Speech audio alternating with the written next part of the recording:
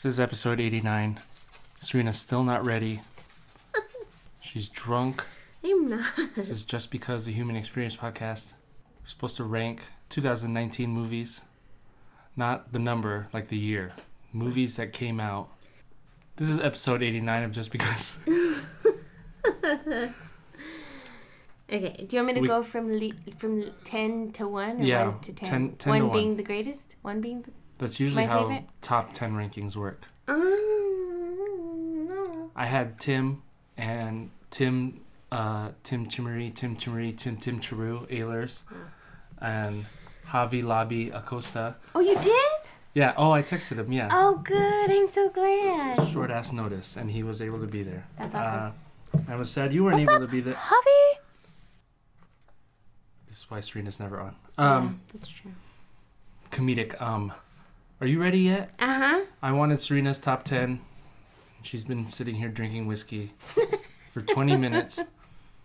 She said was homeward Number bound 10. this year. Number 10. Yesterday. Yeah? Yeah. That made your top 10? It did. It did. It did. It did. It did. What? Why? Well, I thought it was a really, really interesting concept. Like, I really like kind of the ethical dilemma of, well, if nobody else knows it's there, then does it, like, can you claim it? Is it yours then? Does it count as plagiarism? Does it count as plagiarism? The music was amazing. Obvs. I'm so sorry. Because of the Beatles. I will never say that again. The Beats. I love the main guy and the girl. I don't know their names, but I do love the... You know who you are. The girl, I think her name is Lily James, and I think she comes out in Downton Abbey. And then I've seen her in a couple of other things. And I thought the main character guy was so funny. I thought it was... There were a couple of things. I think the ending was a little bit... Could have been better. Yeah. From what I remember. But I thought it was funny. It was really pretty to look at. Like, it was really aesthetically pleasing. And, yeah, I really liked it. Cool. Mm-hmm. That's a great number 10. Thanks. Number 9. Number 9. I think... You say Aladdin. No, fuck that. I'm gonna say Midsummer. I hate you. Why? No, I'm just kidding. Go ahead. That was scary as shit. Like, that was so scary to me. And it's an actual festival, which I hadn't really looked into the festival until this movie. It's really interesting how they took that festival and then twisted it so it was just, it was terrifying. Yeah. It was terrifying. But it was also really beautiful to watch. Mm-hmm. And it made me really uncomfortable. But I thought that was cool. Yeah. Yeah. Hey. Yeah. Okay. What am I on? You're doing great. Thank you. Thank you. This is not airing. This will not be part of the episode. Okay, that was 10. What am I? 9, 8. Number 8. That's how numbers work. Shh. Midsummer. Number 8. I think... Wait, this was 10. Okay. Wow. Oh, no, why did I check that? Okay, hold on. Okay, number 8. Always Be My Maybe. I love that movie. Wait. Oh my gosh. I take that. No, yeah, that's You good. take That's it good. back? That's good. No, it's good. Always Be My Maybe. It was, of course, super funny with the dad from Fresh Off the Boat and Ali Wong. I'm really happy for Asian people. Asian people had a good year. Representing. That's awesome. Representation matters. It was really cute. It was a nice little rom-com. Mm-hmm. Just like a feel-good. And they're just so funny anyway. Yeah. So it was a good movie. I like that movie a lot. That was my number, or if this is the intro, this will be my number 9. Always Be My Maybe is number 9. Is my number 9. Oh, 7. I am going to say Little. Oh. I really, really liked Little. I thought it was really funny. Uh-huh. I love... Issa Rae. Yup. Issa Rae. The That's little her girl. name. And the little girl is really great in it. And the other one. Uh-huh. The boss lady. Okay. The Black Little Women. Okay. Oh. No. 6. Number 6. You're doing great. Thank you. Oh, wait. 1, 2, 3, Very professional podcast I'm running here. Oh, yeah. Okay. Number 6 is Abominable. The animation was really amazing. Wow. Yeah. Wow. Jeez. Again, Asians representing. I believe we looked it up and it paid homage respectfully to the culture. Mm-hmm. I love the little Nai in in the movie, and the mom, how they're family but not really family, and how they take care of each other, and then just kind of the symbolism of the Yeti. And yeah, it was really well done, and the music was really great in it too. She was musically inclined. Yeah, I cried so much too. Coldplay. Fix You. Yeah, that's a great song. It's a cheat code. And it's also, they made a joke about the song not being Fix You in Yesterday. Do you remember? Oh, yeah. Like, what was it? He was playing... Let It Be? He was playing Yesterday. Oh, he was playing Yesterday. Yeah. And then they said it was really good. But it's not Fix You. Yeah, but it's not Fix You. Yeah, thank you. You're saving this intro. Wow. Okay, number 5. Hustlers. That actually made my top 10. First off... That was like...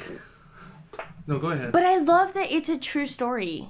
I'm a sucker for true stories. Wow. I really am. And it's number 27. On yours? Yeah. So well, here's the thing though. I do love Jennifer Lopez. And she was like I really, really enjoyed her in this movie. Because I thought she acted well. And then I love Constance Wu. Another Asian. It was a bunch of strong women that were basically like, throwing the finger to the Wall Street, hyper-masculine, patriarchal... misogynistic. Yeah. Clientele that they typically serve. And they fucked up. And it was amazing. I really liked it. I thought it was cool that it was a true story. Number 5. And then, motherhood triumphed everything, ultimately. Jennifer Lopez was willing to do anything for her kid, right? Constance Wu, same. She was willing to do anything for her kid, and ultimately that's what, saved her, which I thought was really... It was nice to have... Oh. Okay. That was 5, right? Yep. Number 5. Okay. Number 4. I'm going to say The Farewell. That was a really, really beautiful movie. And it was really funny with, the subtle... It was kind of like dry humor. Mm-hmm. Where the uncle kept repeating, that she can't say anything. She was like, I'm not going to fucking say anything. It was just... The whole movie, yeah. Just family and how there's always, undertones of jealousy and, deceit. Because of the love that you feel for somebody. And then that was really interesting, cultural, I guess, lens that I didn't know was common, to lie to somebody. And I wonder if that works. Because, if you know you're going to die, then does it psychologically affect... I mean, it has to. How long you live and then that the doctors were so willing. We're it's so it's illegal here. Yeah, in the U.S. Lie. It was just a really interesting. Would you want to know? Eye opener. I don't think I would. If you have cancer and you're gonna die. After seeing that, I don't think I would. 3 is how many do I have left? 1. You have 3 more. Not 3, on 2, my 1. page. Oh. 2 more? Wow. 3 more. 3 more. Parasite. This is good. Okay. Us. And last but... Okay. 3rd is Us. That was scary as shit. That's so tight. It was so dope. It was really good. The concept. The actors were amazing. The kind of alter ego or the persona. Yeah. That is haunting and so dark, and it was, oh my god, it freaked me out, but it was a really good movie. Yeah. It was a really, really good movie. Yeah. We bought it. Yeah. 2 is Parasite. Whoa. That was a crazy movie. It was funny that you thought it was about a giant bug. I really did.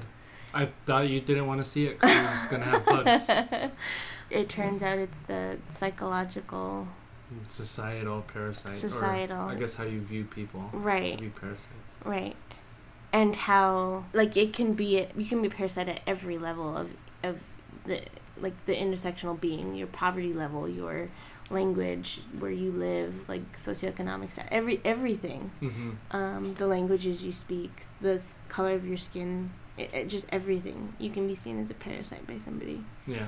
So that was a really good movie. And then the last movie is The Last Black Man in San Francisco. Tight. Also, just a really, like, a movie steeped in like, it pulled at your heartstrings. Like, it was just steeped in pathos. And it was just beautiful, aesthetically beautiful. It was kind of heartbreaking, but that was my favorite. Cool. Yeah. Were there any that were honorable mentions? Booksmart was really funny. I really liked Booksmart. Downton Abbey, just because I love Downton Abbey. Yeah. No. And it's funny. And I love Maggie Smith, Professor McGonagall. Peanut Butter Falcon. Yeah, that was on my... That was so good. I'm not a super big fan of the other two, but it was nice to see a person with Down syndrome, like, have a leading role. Yeah. It was really funny. It was really, really funny. And then Someone Great with Gina Rodriguez. I thought that was another cute little rom-com. Yeah. I liked that they were an interracial couple. They were. Lakeith Stanfield. Yeah. He was in Knives Out. Yeah. Well, Atlanta. I know him from Atlanta. Atlanta. I haven't seen Knives Out. It was a really funny, it was relatable. They started singing Selena in the convenience market. And then Lizzo, when she was all crying and heartbroken in her house, in her apartment. Oh, yeah. Yeah. It was really cute. So those 4 were honorables for me.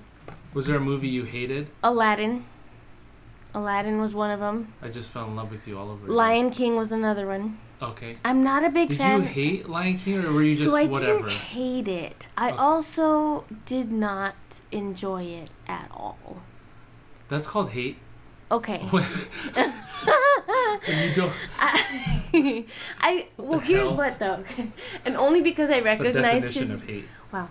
No, but only because I recognized his voice, and I adored Donald Glover. Like, he was my favorite part. Yeah. And the guy who yells a lot. Billy Eichner. Yeah. So Timon and Pumbaa were really funny too. They were that trio was the best part of the whole movie, because the rest of it was not great. But Aladdin was so bad. I'm happy that they at least were respectful enough to get individuals of that kind of culture who at least look like... Well, and they are. Are they? Yeah. Okay. Yeah. I looked it up. One of them was the girl who played Allie on New Girl. She is, like, Middle Eastern or something. I don't know. Yeah. So that I guess I'm grateful for, and I can give them, like, a... thumbs up. Yeah. That's about it. Did you have one you hated? Aladdin? Yeah. I hated the... Who else hated Aladdin? Everybody. I hated the ending to Miss Bala. Oh, but that was such a good movie to look at. It was a great movie until... Wow, because of the man. Yes. That man. Yes. Not really a lot I hated.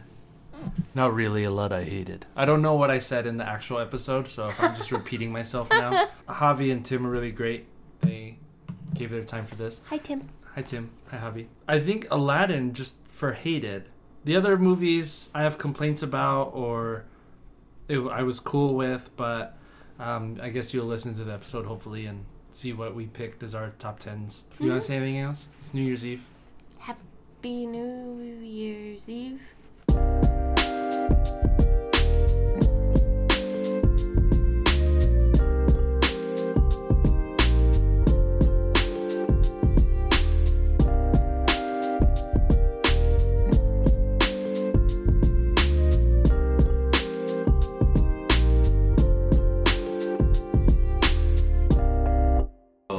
Should talk about it during... I mean, that's fine. I mean, it's recording now. Amendment and everything. It's recording now. Very good. I'm really glad this happened. We started recording. Well, so where did you see the clip? Online? It's on YouTube, yeah. On YouTube? Someone just uploaded a clip. Which clip are you referring? Spoilers. Oh, yeah. Spoilers. There's going to be so many spoilers. So the scene in Joker... We're talking about the film Joker. Starring... Joaquin Phoenix. Joaquin. Is that how it's pronounced? Joaquin. I think not. Yoga Fire, Yoga Flame Phoenix. Y'all got fire. Tiger uppercut. I like that. So the scene. Now, Gavin, I haven't seen the whole movie. I've only seen this scene because. So have you seen the whole movie? Because I don't think you've addressed that yet. Sorry. Can you let us know where? I sound like my mom telling a story. My mom tells a Just story. repeating. She keeps repeating the same details over and over again. But he has this like whole like pity party scene for himself, and it's the way I felt during that scene where he's like, you know, what do you get when you take a society or whatever? Where he's on the talk show? Yeah, when he's on the Yeah. talk show. That was the scene. Mhm. What I assume is either the climactic scene. Yeah. Yeah. I felt like this is the director. The director is angry about something, and it's kind of like if I were to make. There's a comedy sketch done by a group called. Monty Python? It was on a series called Man in the Box. Actually, was. It's a YouTube comedy sketch series, all based in an office, and in it, in one episode, there's this guy who's trying to get the main character Greg to read his screenplay. And he's like, you want to read my screenplay? And Greg is like, no. And he's like, you're the only person I'm showing. And he's like, oh. And he's like, it's about a guy who works in an office and no one understands him. And the guy is like very visibly like gonna shoot up the office. Yeah. And so Greg he's just like, yeah, sure, I'll read it. And he's like, I'll ask you what you think tomorrow. But like that attitude, it's like the junior high school, no one understands me, I'm so angry at the world viewpoint, which is great and fun to have when you're a kid. But I don't know, just making a major Hollywood film where it's like, society doesn't treat me well, so I'm going to lash out at society, is not necessarily the type of message that I agree with. And I think that in our world today, where we're having mass shootings almost every goddamn day, which in my opinion are largely caused by people feeling alienated by the society they're in. We have this movie that seems to, from this one scene that I have seen, So you haven't seen it? seems to justify his position. That position is pretty fucked up. I would say see it. Yeah. That's So what I'll say is like. Like, yes, I know that he's the bad guy, Yeah, I was gonna, he's not. but the he's also the main anti-hero. character. I was gonna say he's not the anti-hero. He's the antagonist. And so you are watching the movie from the bad guy's point of view. You don't really root for him. Mm. At least Right. I didn't. Yeah. There was no point. Some people did fall into like the heartstrings trap of like he's just misunderstood. He's just a guy who like because there are some scenes where like yeah he gets the shit kicked out of him by some crappy kids. Yeah. That's you got to feel for the guy at that point. He was just doing his job. And these kids jumped him. But once he makes his transformation, you're like yeah no, I can't support this. There's no reason to. You know what I mean? Like like if you watch a movie like Law Abiding Citizen, Gerard Butler. I mean he's 100% the bad guy. But I was like, yes, like you're so badass because it's spun that he's trying to fix this broken system. But you're right in Joker. It's a pity party. It's he's not getting the help that he needed to get, but he's really coming down. Like, also, if you watch the movie, you'll see the guy in all aspects of life never wins at anything. I mean, from you know not grabbing the last donut at the gas station to finding out that basically every construct in his life that he should have been able to use as support is just fake. So I mean, like the guy gets hit pretty hard, but you might feel bad for him, but he's unabashedly the villain. Okay. You know. I liked it. I disagree. I feel like they gave him a lot of. I understood and I felt for him and what he was doing. What was he doing? Well, I mean, what he does at the end. Where he Killing finally- everyone? We didn't kill Well, everyone. he didn't kill He everyone, but I'm yeah. saying like Yeah. And just how society or the citizens clung to him as this symbol of, all right, we'll use him as our Or guiding light or whatever, right, our poster child. Yeah, we're So- gonna rebel. So that, like, I feel like that was romanticized. I feel like in the heat of the moment, mob mentality took over, and people were like, yeah, he's our poster child. Yeah. When in reality, it's like, if you would just stop for 2 minutes and think about what's going on, you wouldn't vindicate this crazy person. And I use the word crazy loosely because I know that the movie is based on like mental health issues, but he again took it and like totally ran with it. Where it's like you wouldn't amass a following like that unless that following was also extremely radical. You know what I mean? Right, but you don't feel like they were? I feel like they were, but like in the worst way. This wasn't like someone saying like, you know what, I want to step up and be a leader, and people were like, I really believe his message, I want to follow them. This was the LA Kings winning, and then people riding on the street, and it's like there's no movement there. You just got all worked up and decided to flip cars and throw fire bottles and stuff, but there was no purpose. movement. Yeah, there's no reason for it. It was anarchy. They're not fighting for anything specific. Exactly.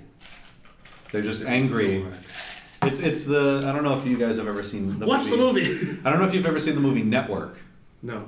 The movie Network, fantastic film. I keep But hearing about it. it's about this guy who's kind of slowly losing his mind. He is an anchor on a news network, on a nighttime news show. And his whole thing in the movie is the big famous yelling phrase that comes from the film is, I'm mad as hell and I'm not going to take it anymore. Oh, the only thing from? is, I didn't know that. the only thing is, in the movie, he has nothing that he's really mad about. He's not fighting for anything. He's not fighting for any social justice or any civil rights or any issue. He's just angry. He doesn't know why, and he's getting other people angry too. Yeah.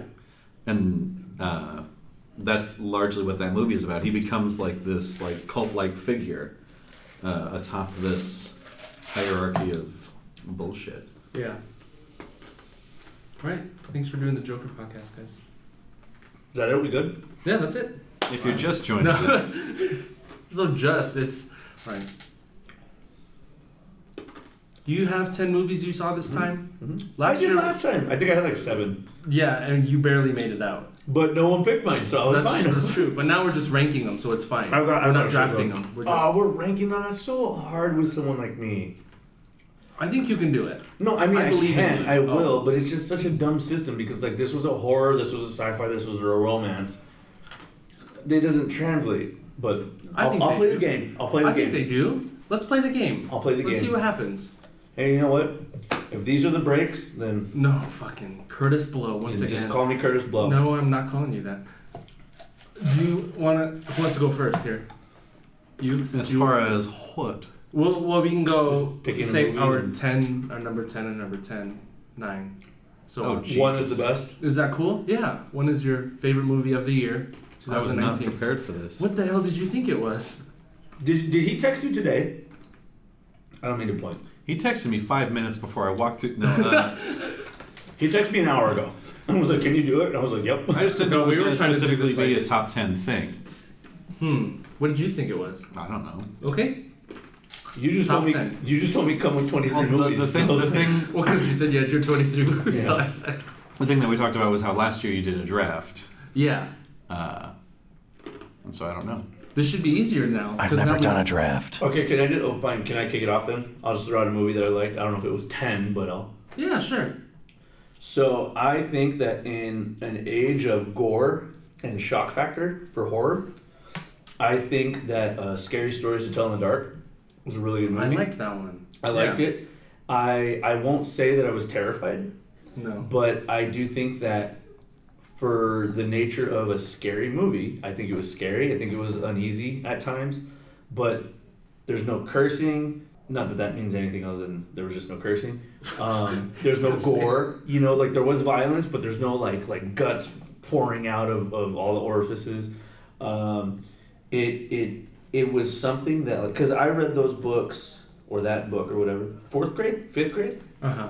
And I was pretty on par with like when people were reading that book, you know, give or take.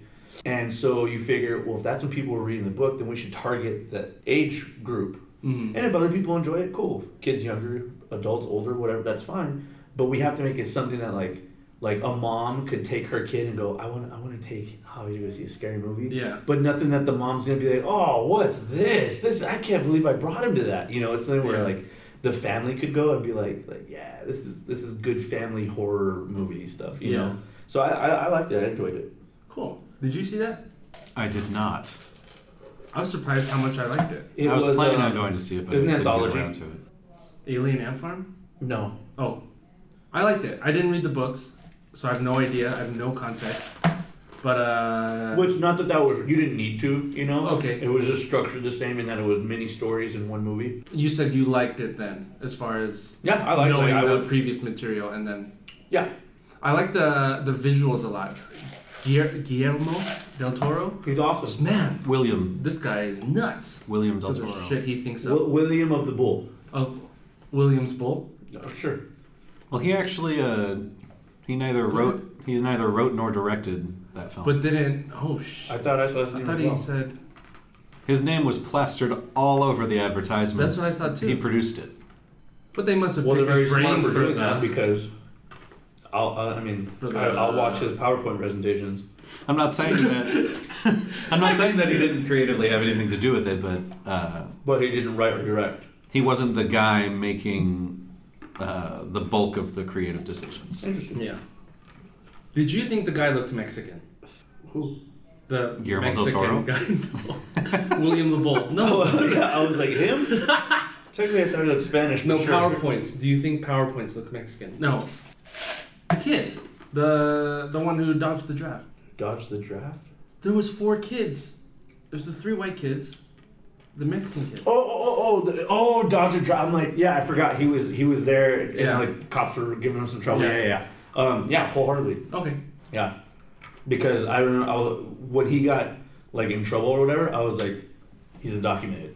That's the what route I thought was too, gonna yeah. go. I was like, he's undocumented, and that's why he's in trouble. Then they switched it. They made me look like a racist, but Yeah. I'm like, oh yeah, I'm the bad guy. Yeah, I'm the racist now. yeah, but yeah, I totally thought. Okay. There's just while we were watching it, and then I forget what. I think they said his last name or something came up. But and of Serena course- says he doesn't even look Mexican, and then she looked it up, and he is. But I as soon as I found out that it was a draft dodge though, and he wasn't undocumented, I was like, oh, of course, the Mexican's the draft dodger. Like I went that route. You know? So- Just kidding, by the all way. right, next racist pick, Tim. Oh, mine's not racist. Oh, okay, then No, I'll skip it to me. It's Skip it to me. supposed to be Skip it. racist. Yeah, it's top 10 racist movies of the year. This is my number 10. Yeah, sure. It's your number 10. Okay, while he was talking, I just Wow. created my top 10 list. I'll be more clear next time. I thought I Efficient. Efficient. Well, I just do this. Look, I just pull up the movies. I made a list Wow. of a list of every movie I saw this year, and so I just went through that list and I was like, okay, well I know that these are going to be like my top 4 Yeah. or 5. So my number 10 is probably going to be Ad Astra. Oh, tight. The Brad Pitt flick. Looked really good. So this is largely just my interpretation. A lot of people didn't like the movie because it was advertised as a lot more actiony than it is. It is not. It's really slow It's paced. very slow, yeah. Which I love. Many of my favorite movies, and many on the top of this list, are very, very slow-paced movies. But Ad Astra is this film. Basically, the general premise is that there was this mission sent to orbit Neptune with essentially a satellite dish that is searching for extraterrestrial intelligence out in the universe. And the crew is led by Tommy Lee Jones's character, who plays Brad Pitt's character's father. He's not. Yeah, in the movie, it's Brad Pitt. He's not Daddy Pitt. Daddy Brad.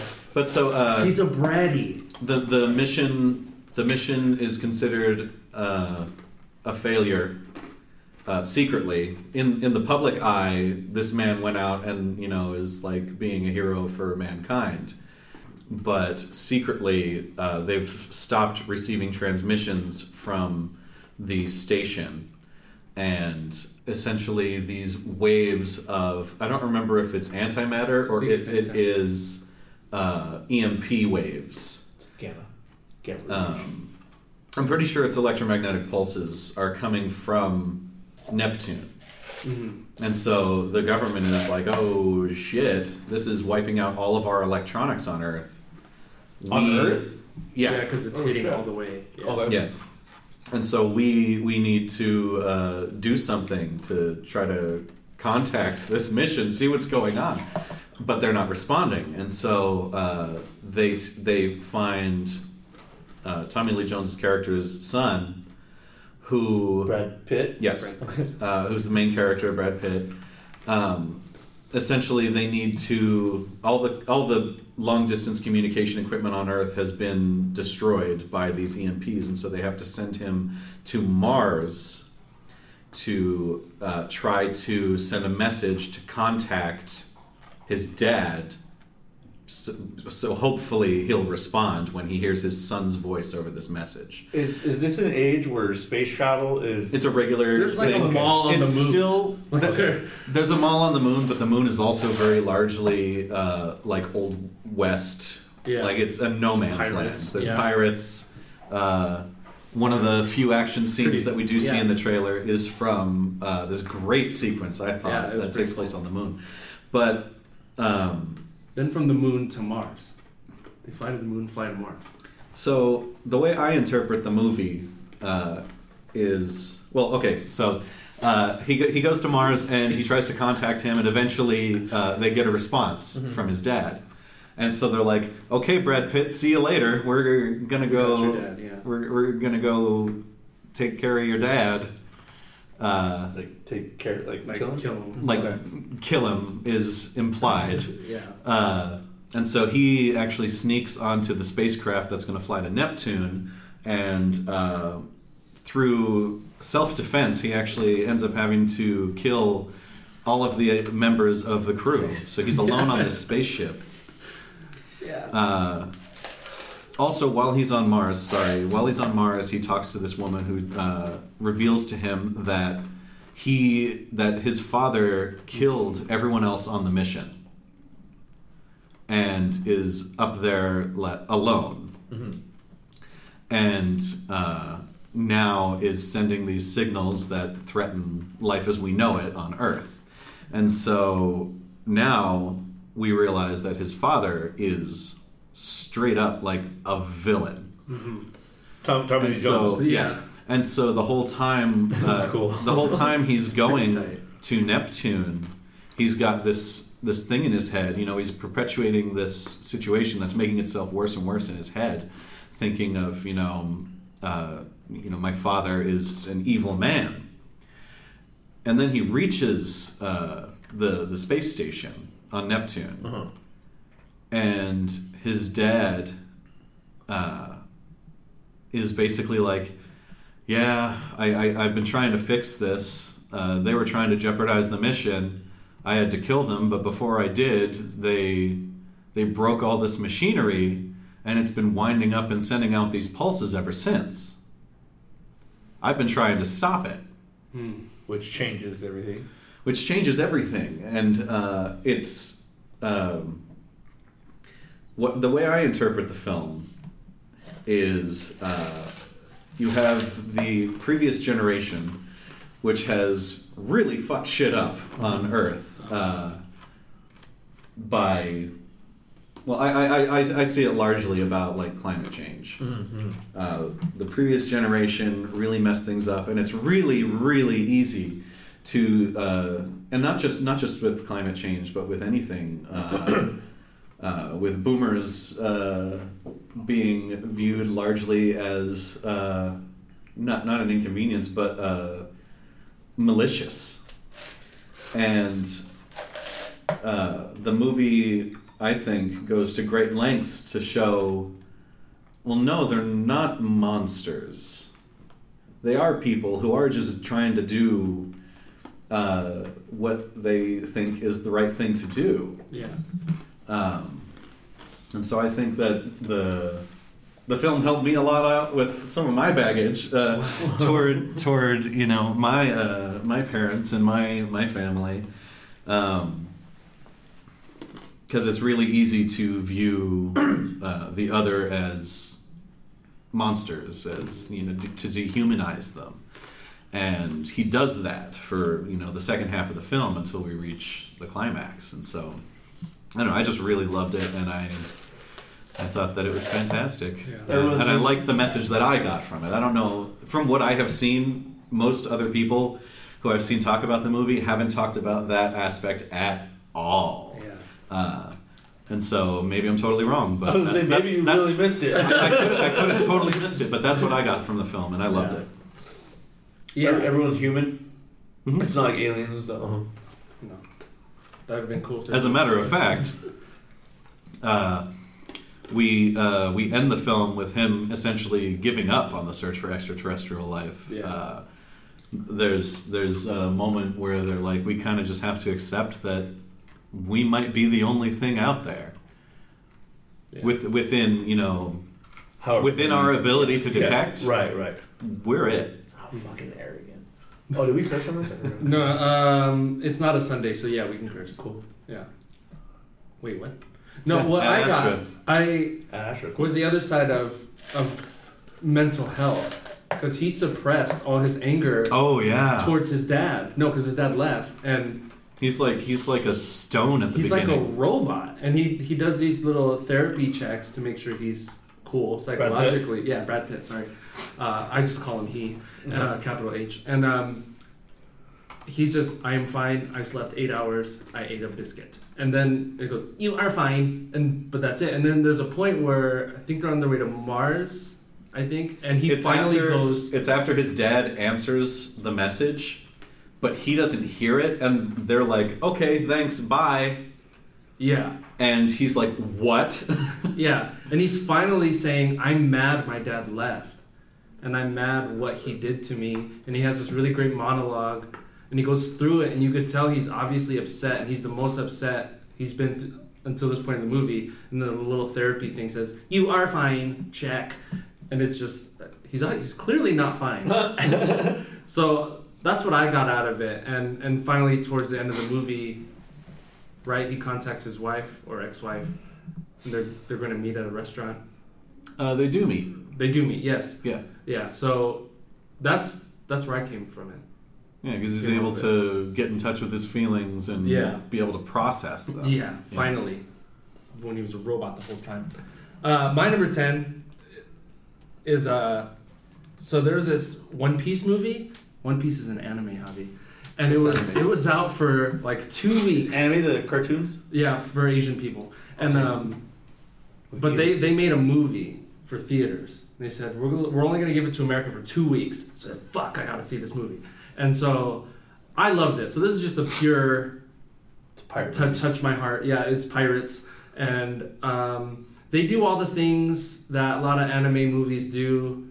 At least my only experience with anime movies is like One Piece and Dragon Ball Z, but they throw little Easter eggs to like people who watch the whole thing. Yeah, They're like, remember this character from a long time ago, and they show up. You go, oh shit, it's Yajirobe. It's Yajirobe. Yeah, so they did a lot of stuff like that, and it's just really cool when you give an anime that kind of budget and that kind of animation technology. Like I don't know what goes into it, but it's just so much clearer, and the imagery they make is so much better.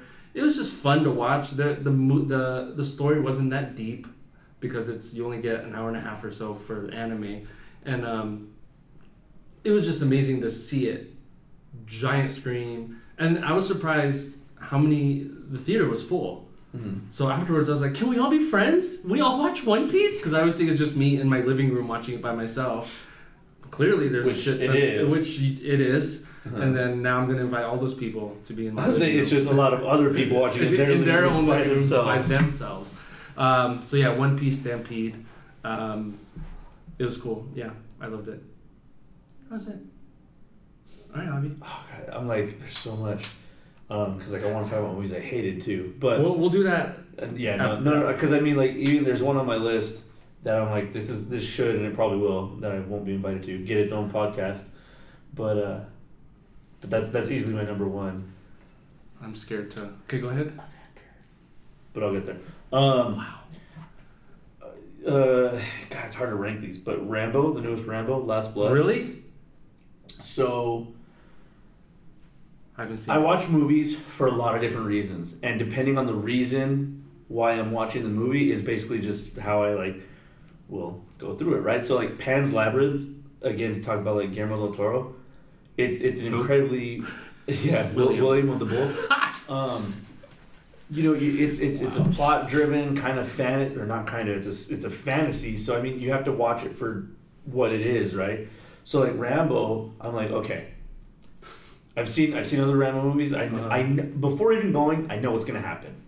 Yeah, he's gonna try and be peaceful. Someone's gonna piss him off. He's gonna kill a bunch of people, and he's gonna go, I gotta get out of here and find my peace. And I thought Rambo was in the room. He was. Whoa. And that's the formula. That's what Rambo is.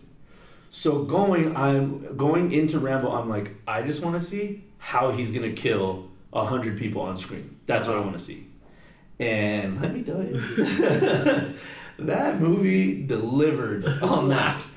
I was very pleased, which is actually an understatement, with the action, because I really appreciate in those types of movies like hardcore stuff, like I don't like when guys get punched once in the face and then they go down, right? Like this was like guys like fighting and they've got arrows stuck in them and a bullet's in his mouth and he's got a knife in his leg and they're fighting and then like guts are spilling out, but like the victory of the spirit is what keeps them moving, and it's like there's no way that would happen. And then they get picked up, slammed on their head, and when their heads mush on the ground, that's when like they're dead, right? Yeah.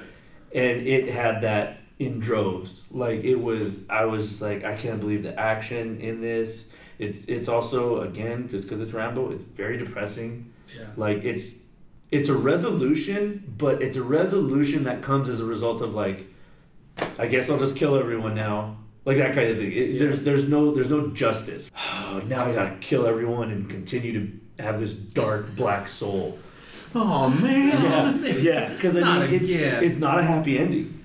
But again, you're happy that he's killing all these people because like they deserved it. And so yeah, I'll put that as my number 9. Just throw some blood over what I said, and you guys got it. You have 2 very bloody picks. That's your first 2. No, the first one was spooky stories. Yeah, remember I said there wasn't any gore in that. Yeah. Are you even listening when I talk? No. Okay, fair enough. It was rated PG-13. That's stupid. That fat lady in the hall was scary. Rambo's rated R for Rambo. Thought of that one on the way over here. You know how Ivan's mom says Lambo? Rambo. Rambo. Sorry, go ahead, Tim. Next racist pick. Sorry. My next racist pick is also rated R for Rambo. Yes. And it's The Man Who Killed Don Quixote. I didn't even heard of that movie. No one. Did it come out this year? No one killed Don Quixote. That's not how that ends, but clearly there's a story there. So, The Man Who Killed Don Quixote stars Adam Driver. Oh, I like him. That's Kylo Ren, right? Indeed. It stars Kylo Ren wearing not That's who not he is, black. sorry. That's who he is. And he's this guy who is he's directing a commercial in Spain for an insurance company. And when he went to college, when he was in college, he made a student film about Don Quixote. And he cast this guy who made shoes as it, this old, like, senile guy who made shoes. Played by... I can't remember his name. Guillermo del Toro. Guillermo del Toro. No, it's... So you have seen it? Jonathan Taylor Thomas.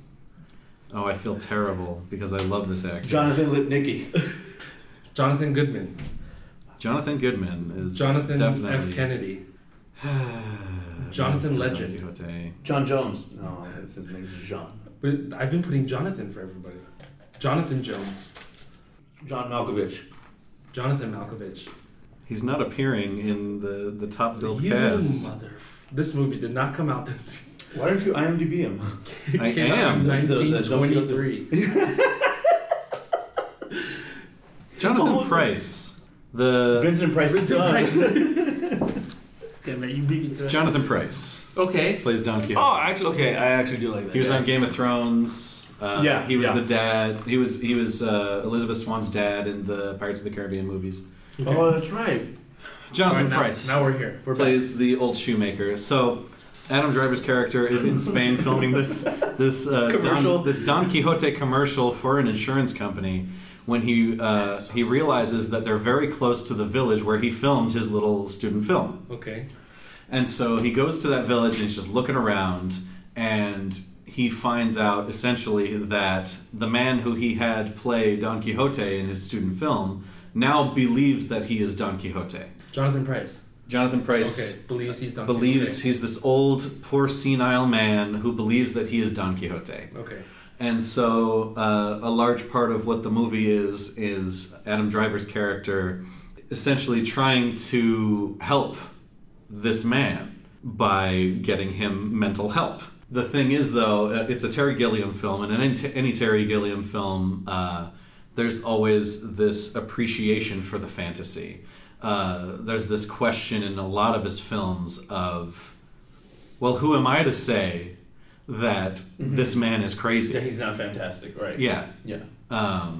Who am I to say that there's no magic in the world, essentially, is what a lot of his films ask. And this movie, as a fan of Terry Gilliam's work, it hit all the right spots for me. I love movies that question, that meld. Is this really happening? Is this fantasy or is this reality? It's the Alice in Wonderland character goes on this fantastic quest that might not really even be happening. Or did she type of just thing. wake up from a dream? Exactly. Yeah. The same Wizard of Oz. Is she just Labyrinth. dreaming, or does she have this adventure? Pan's Labyrinth. Is she really having this adventure, or is she just letting her imagination get carried away? That is Schindler's true. List. Any movie that does that shit, any movie that does that shit, I am all in. Sorry.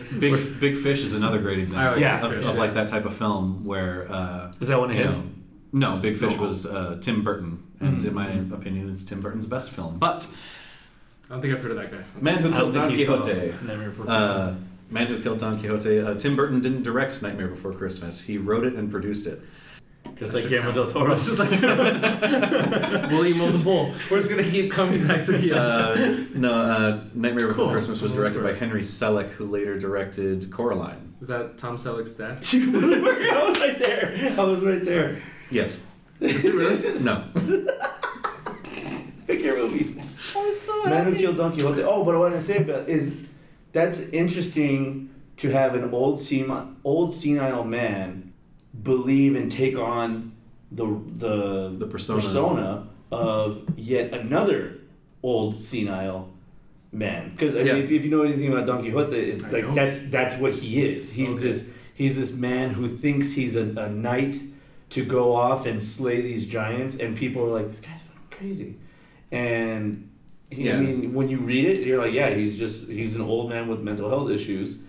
But you read it in 8th grade, it's not really told that in that way or Yeah. whatever. And so when you're explaining, I'm like, that's interesting. He found. It's like what are the Actual odds? senile. Yeah. Like what are the odds of that lining up? And it has some really interesting stuff about modern politics. They happen upon a village of refugees. It's like a old burned down village, but there's a bunch of refugees hiding there, Muslim refugees. And Adam Driver, when he first sees them and realizes, he sees like a newspaper that's written in, I don't want to say Arabic. Yeah. I was going to say Arabic. It's written in one of the Middle Eastern languages, and his immediate reaction is, "We have to get out of here. These people are terrorists." Yeah. And that's a quote. He says these people are terrorists, and it has a lot of little political things in it, which I really enjoyed. The main villain of the film is directly compared to Trump in his brashness and need for big, lively, attention-seeking events and stuff like that. But it was really good. It was interesting. I recommend it. Are we going to the military parade? Has that already happened? The Milpa? Sure. All right. My number 9. It was this Netflix movie, Always Be My Maybe, with Ali Wong. I loved it. I liked it. It's okay. Yeah. It was a cute little movie. Yeah. And I think my Asian side and my dragon tattoos were all burning to see a romantic comedy featuring. I know we just had Crazy Rich Asians, but you get enough. Okay, you already had one last year. You're done. This is our Black Panther, and it was just really great. And I related a lot culturally to the movie. And Randy, what's his name? Randy Watson. Randy Tanner. Randy the man. The guy who plays the Randy lead. Quaid. Randy Quaid. Dennis Quaid's dad. Brother. Dad. Okay. I thought it was just a really silly movie, and I remember watching it. I think towards the beginning of the year, he has an opinion about it, and I remember laughing my ass off. It was good. I thought it was fun. Yeah. I thought it was pretty cool. So that's my number 9. Your number 8? Again, I accept that my choices are kind of like really. If you say Dumbo, I swear to balls. Was that this year? Then I'll go That to was number this year. 7. That was March. All right. No, I'll pick. Yes. I'll pick Godzilla, King of Monsters. Yeah. I liked it. I watched Kong, that came out a couple years ago with Samuel L. Jackson and stuff, and I'm the person like I'll sit in the theater till the end of the credits. You know, I have no problem doing that. You monster. I know, yeah. How dare you? So I sat there at the end of Kong, and then I realized like, oh, they're turning this into a thing. It's gonna be a thing. That's awesome. And because outside of being in the movie theater, I don't care to like do research on movies, right? Like some people knew all the phases of Marvel and every movie that was coming out, and they're like, the next Marvel movies for the next 5 years. I'm like, I don't want to see that. I don't care to read those things. I don't care to read the article. I'll go to the theater and I'll experience it as it happens. Live in the moment, you know, that kind of thing. But Godzilla, I really appreciated the fight between Godzilla and Ghidorah. There were a couple nods back to, like you said, you know, some of the older Godzilla films. Older in terms of like old Japanese Godzilla, not Matthew Broderick, even though I did love that one as well. I thought it was really good. I really enjoyed like their take on like how Godzilla gets around. There's like these subterranean tunnels that he can go through because of his massive size and the fact that he consumes like radiation. That's kind of how he's able to sustain life. I thought that was cool. So I really enjoyed it as a monster movie. I think it's kind of difficult to make monster movies without making them like ridiculous. Yeah. And I think that movie kind of accomplished that. Tight. So I enjoyed it. Like again, it's something I would suggest. You know. Yeah. I'm gonna get it now. I didn't want to at first. You know what's Talk funny? me into it. So it's almost like there's two arenas that you're watching, which is that of the humans fighting each other and then that of the monsters fighting each other. Mm-hmm. And so I don't remember the female actress's name, but she's the mom from Annabelle, the clairvoyant mom. She's in it, and is it her or I think it's the one from Bridesmaids. Actually, they look alike. I don't know. The main. If you were to say her name, I would remember it. But she's like in Saturday Night Live, and I see her face. Yeah, so that one. Okay. The one with the face. The one she has a face. One of the most frustrating people in the movie. Like, and she's supposed to be. She's like this moral teetering person who she can literally tip the balance of the humans deciding to support Godzilla or kill Godzilla or whatever. And you're just like, I really hate you. At least I did. You know, I couldn't stand her. Yeah. But then again, when it comes to the monsters, you're like, oh, this is so cool. Look at them fighting. Like, so. Cool. A lot of people dying in your movies. Yeah. Your first 3. Not a lot of people really died in Godzilla. It's not the focus. Oh, really? Well, you know what? It's not Godzilla stomping through town and like. In fact, actually, if you watch the Godzilla that came out before, which was people dying, this is a world that is now, it's basically dystopian, but not at the cause of nuclear war. At the cause of they called them like the ancient ones or the great ones, which are all the monsters. The monsters have destroyed it. Have destroyed everything. Now people have survived, but now they're like in homes that are basically like in jungles and stuff like that. So they are rebuilding humanity, but like technology is still around and all that. It's just basically monsters came and just kind of burned all the land, and so they found out that monsters were emitting this radiation that was helping the planet like grow. So it was kind of like if Earth is a body, these are the white blood cells. Yeah. Trying to heal it from the parasite that is humanity, right? Yeah. That was like one of the messages. So. Damn. Very cool. What's your number 8? I have to be delicate 7. with my number. Oh wait, is it? No, I'm sorry. It's 8. Sorry, yeah, I sorry. have to be delicate with my number 8 because the director has. Guillermo.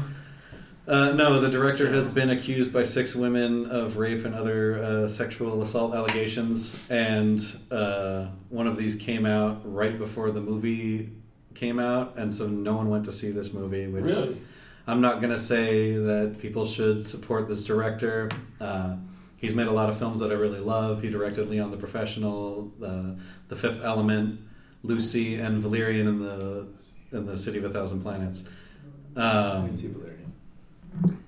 No one did, and so that was a big budget space opera like The Fifth Element. He was Yeah. trying to tap into that, but What's the movie? the movie is Anna. Oh, okay. Who's the director? Luc Besson. Okay. So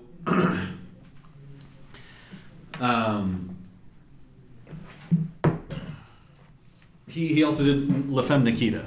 So he that was the movie that kind of made him famous, La Femme Nikita, and so he's really famous for having powerful female protagonists. The Fifth Element. Right. He's big on the action superstar woman. People commonly have complaints about his films of the 90-pound woman, taking out giant muscly men, which I don't have a problem with. Like they're If you know fragile, anything yeah. about Leverage, you know Yeah. that a small person can take out a big person. But so Anna is this movie about this girl who's very beautiful. She becomes an assassin for this agency, and it starts out that she's a supermodel because she's so beautiful and because she has military experience. She can be tapped to take out this high level fashion industry person. So it's and the plot escalates and it gets way bigger, and she wants to get out, but they keep making her kill people. The thing that is really fun about the movie, though, is, and I'm not exaggerating here, almost every other scene there is a plot-changing twist that it's like, I can't even, I saw it earlier in the year, but I can't remember all the plot twists, and they happen so frequently, where almost every scene you get the plot goes to where it's like, oh, now she has won, and then it's like, oh, 2 weeks earlier this other thing happened, and then it gets in that we finally get back to we get to the end of that scene, and then it's like, but in the middle of this second other like the scene, Rick and Morty episode. in the middle of this second other scene, there was this other development that happened. Yeah.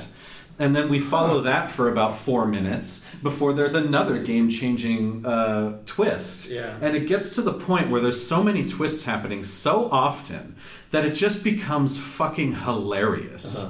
The movie... pretty great. And it doesn't stop. It just keeps doing that until the end of the movie. And it's just delightful. Because it's just so goddamn ridiculous. Yeah. and I loved it. I got a huge kick out of it. I won't necessarily Is it recommend supposed that to be anybody- comical? Like I believe so. His other movies are all kind of that. Yes, they have action. Yes, they are serious, but they also tend to have a lot of humor in them. yeah.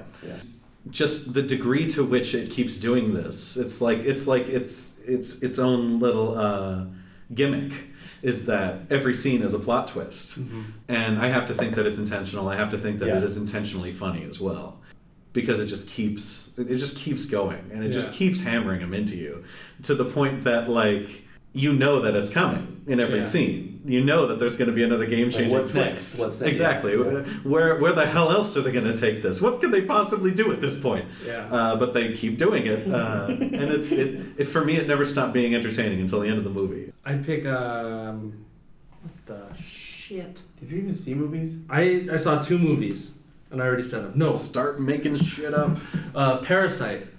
I It's really the wanted to Korean- see that. I haven't seen it yet. Yeah. though. Comes out on disc in a couple weeks. Oh, does it? Yeah. Um, I'm gonna pick it up. disc. Check it out. Disc. I like discs. I still purchase discs. Yeah, you talked me back into buying discs because Thank I was really why don't I just buy everything digitally?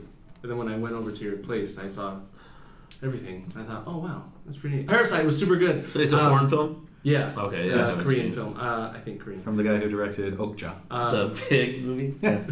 It was just nuts, and it's a family. Can I talk about it? Yeah. Okay. The hell is it? Why are you you asking said- me? Yeah, I was like, I this is know your because you're podcast. gonna buy it, and I didn't know if. Okay. Oh no, that's fine. Okay. I'll still enjoy it. It's this family, and you find out pretty quickly they're kind of a shitty family, but you're following them. But again, I understood why they were being so shitty, and they're so shady, and they're basically con artists, and they become parasites on rich families. So you kind of feel a little bit bad for the rich family because you're seeing what the poor family is doing and how they're conning them out of their money. They get everybody who works in the house fired, so then they could each work there. So first the son works there, and he said, and one of the rich kids needs an art therapist, and he says, "Oh, I know this girl who's actually his sister who studied art therapy. I think I could reach out to her if you want." And it's really slick how they talk, and then they get the driver, the dad, the mom becomes the new housekeeper, so the old housekeeper leaves. And then the rich family goes on this camping trip. So now they all get to be in the nice ass house, this little By themselves. by themselves, and they're all just chilling. And then there's little subtle hints of commentary where the poor mom, because they're talking about how dumb the rich mom is, and they're saying, and she says, well, yeah, because she's rich. When you have money, you don't have to think about things. You're just, life is good. Money just irons out problems. And I thought that was such a deep thing to come to, and not just that she's dumb, it's because She's privileged. she's privileged. She Yeah. gets to be in this cloud of safety. And then it twists when the old housekeeper comes back, and you find out her husband is living in the basement. And now she figured out that, oh, these are all family members. So now they're all fighting to stay in the house. How the rich dad treats the poor family angers the poor dad. And so shit hits the fan because he can only swallow so much about poor people smell and why are poor people around. And he's sitting there as his driver listening to this, knowing he's one of those people his boss is complaining about. Shit hits the fan in the last 10-15 minutes, but you're just waiting for that to get there, and the tension just builds so perfectly, and it was just fantastic. Yeah, that'll do. Javi, number 7, Dumbo. I'm gonna start typing it now. Are you calling me Dumbo? No, your number 7 pick. Oh, because you're like, number 7, Dumbo. And I was like, Number oh. 7, comma, Dumbo, comma, quotation, Dumbo, end quotation. I was like, if you put that first comma, you're calling me Yes, Dumbo. Yeah, okay, just Now I making am. sure that we're all on the same page grammatically. thematic. Thematically. Syntactically. Syntactically. Sex tactically. That's something. I know that I seem to have some sort of theme here. I was very pleased with The Curse of La Llorona. It wasn't I'm gonna pick your brain about this one. the most amazing movie ever. I'll open up by saying that. However, Lorana. Orona. O-N. Yeah, I will openly say it wasn't the best movie ever. It had some scary parts. It wasn't the best scary movie I've ever seen. However, when I heard it was coming out, I was like, it's gonna be crappy. Uh-huh. It's gonna be a really cheesy, crappy movie, and then there's gonna be this, Mexican movie that sucks, and it's like that's what we're gonna have. I'm not thrilled about that, but I was like, on principle, I'm gonna go and see it and support it. The Yeah. story that me and hundreds of thousands of other little kids grew up with about some woman who killed her kids, and now she's trying to get them back. I was very pleased with it. It didn't look corny. Like the ghost woman didn't look like some cartoon drawn thing. There were some aspects of it that I was like, I haven't heard that part of the legend before. They include like a religious aspect, a spiritual aspect, if you choose to split those two. There was a plot, and I liked it. Well, it's like Oh, there's a plot. no, because sometimes Things happen in the movie. like sometimes stuff, because like my next choice, I liked it, but it didn't really have a plot. Okay. So it's like I thought it was good. I was actually pleasantly surprised by like leaving and being like, that was a pretty good movie. That kind of, I didn't feel like, great, now it's just an embarrassment, and the next time we're gonna come up with this other story about some aspect of Mexican culture, people are gonna be like, I don't know, dude, it's gonna be another flop like that. In a movie. But yeah, I liked it. I enjoyed it. Cool. I was wondering because I was curious. Well, I'm always curious when an aspect of someone's culture, when it's made into a movie or whatever. Exactly. Does it do it justice? Yeah. Yeah. Who's making it? How? What is the purpose of it? And well, then I'm glad you liked it. Yeah, all the movies that I wondering put in how your you list, liked I'm like saying like I would suggest it. Yeah. I can't guarantee everyone's gonna like them, but they're movies that I would pass on. Yeah. Cool. Tim, This is number 7. this is number 7. My number 7 is going to be Knives Out. Tight. I haven't seen it yet. I really want It's to. I so heard it's really good. I won't go too much into it then. Feel free. Feel free. No, It's no, it's worth the it. fun is in. It's worth it. Okay, yeah, cool. Not knowing. So it's a murder mystery. This patriarch to a family dies mysteriously. Although we find out in close to the first 20 minutes of the movie exactly what happened. The mystery then of the movie, and it stars Daniel Craig as this famous detective, private investigator. Yeah. This famous private investigator who was hired, but by whom and why is what the mystery becomes. Who hired me is really the main mystery, and will he find out who did it, how, and why? But an equal mystery is, why am I here? Who hired me? And it's delightful. It's very much worth seeing. Yeah. It's all my top 7 are like possibly even like interchangeable. Yeah, no, definitely. I think this was a really good year for film. It really was. I was going to say that. Yeah. It sounds like a modern adaptation of Clue. Kind of, yeah. Yeah, if you guys have seen It's a Clue. murder mystery. It's well, and I think even the trailer, they're like a modern whodunit. Yeah. So it looked really good. I was pleased by the cast. I just didn't get around to seeing it yet, but Yeah. Daniel Craig is fantastic. I really hope that they make a sequel where he plays this detective again. The girl was really good, and I can't think of her name. Anna de Armas. Yeah. Chris Evans is fun, because then I always wondered, what do those people do when they do so many superhero movies? I need to do the complete. They do whatever they want. Well, yeah, they do whatever they want, but this is That's such a why flip after from- 300, Gerard Butler did a bunch of like tiny romantic comedies. Yeah. And so Chris Evans I was also did curious. Not Another Teen movie prior to being Captain America, where he's standing there naked with just whipped cream on his dick. I need to find that. That's my first favorite off. movie scene. It's Oh, well, cinema. And of all cinema. That, and then the I'm so mad. No, it was really good. Knives Out. That's on my list somewhere, but Not anymore. It's off. no, it's not. We're not. That's what the draft drafting. does. Oh, that's actually my number 7. Is Knives Out. Oh, okay. Well, Perfect. The acting is really great. if you want to spoil it, then you Lakeith- can. It's not your turn. It's not your turn to They all spin die. that chamber.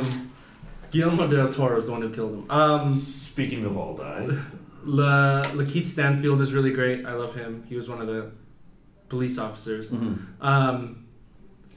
Yeah, and I thought it was really interesting that they said what happened in the very beginning, and then you think, well, how are we going to fill the next hour? Yeah. What are we going to do here? Movie? And then Movie. they find a way to do it. Yeah, and they don't disappoint. It's so clever and fun.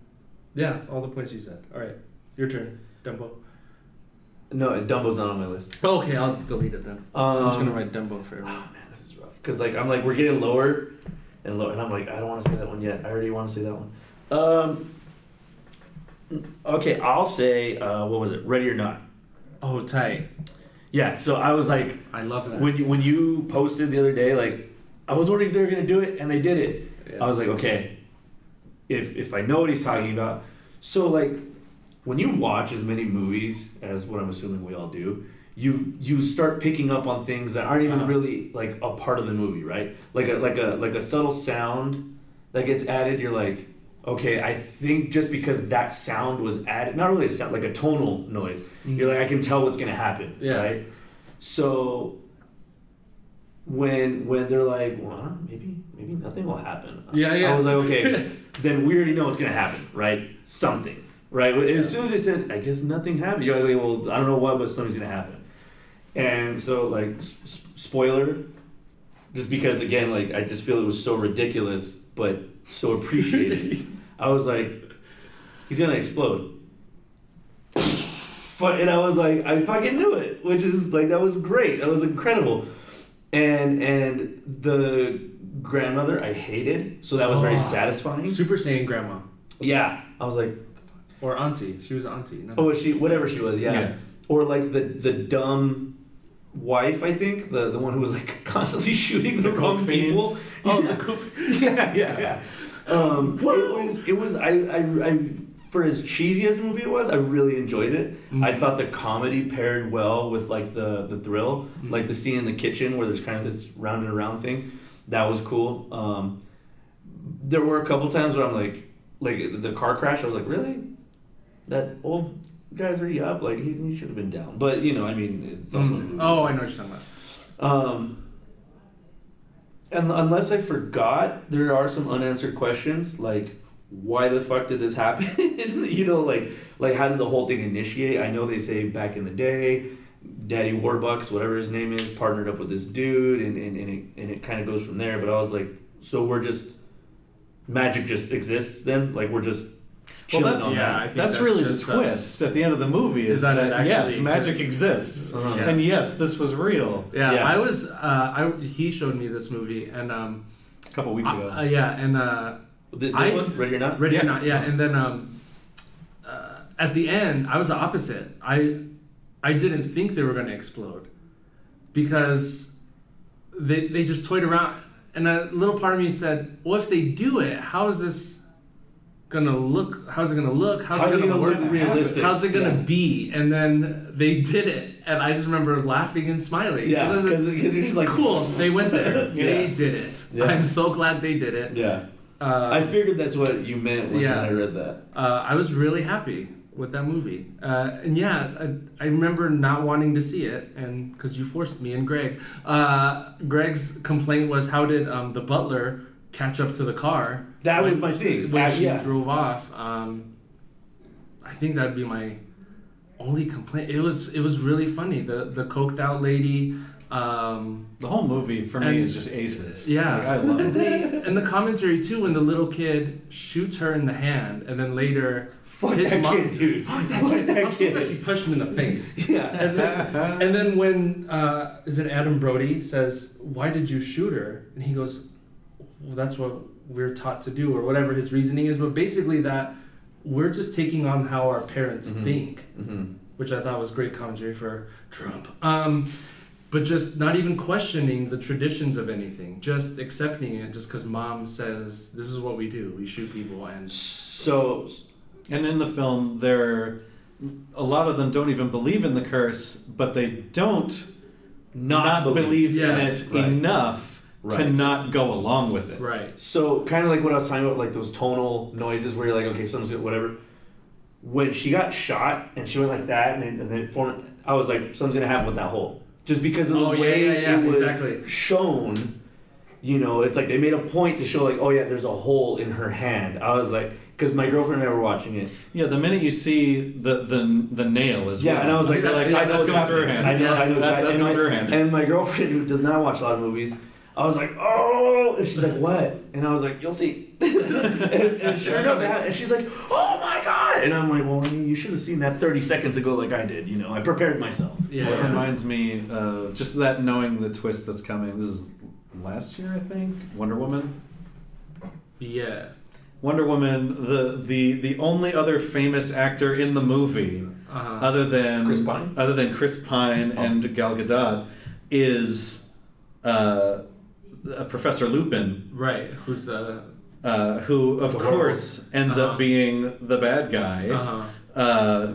Because he's the only other like big actor in the movie. Yeah. I felt that was a very, very, very poorly done version of that. Which is weird because DC normally puts out such incredible movies. Yeah, you don't say. Oh. All right. So, anyways, ready or not, your show. So, should we? If mine is, I have ready or not on mine. If mine is higher, should I just like eliminate it and go to and say yes, that's mine too? Say what number you had it at. Ready or Not is my number 3. Okay. What was mine? 5? 10, 9, 8, 7, 6. That was okay. So Ready or Not is my number 3. Oh god, I just got rid of it. There we go. So my next one is Once Upon a Time in Hollywood. I hated this. Go ahead. Why'd you hate it? No, you go first, and then I'll go next. So Once Upon a Time in Hollywood, it was really unfortunate that for years prior to this film coming out, we heard Tarantino's making a movie about the Manson murders.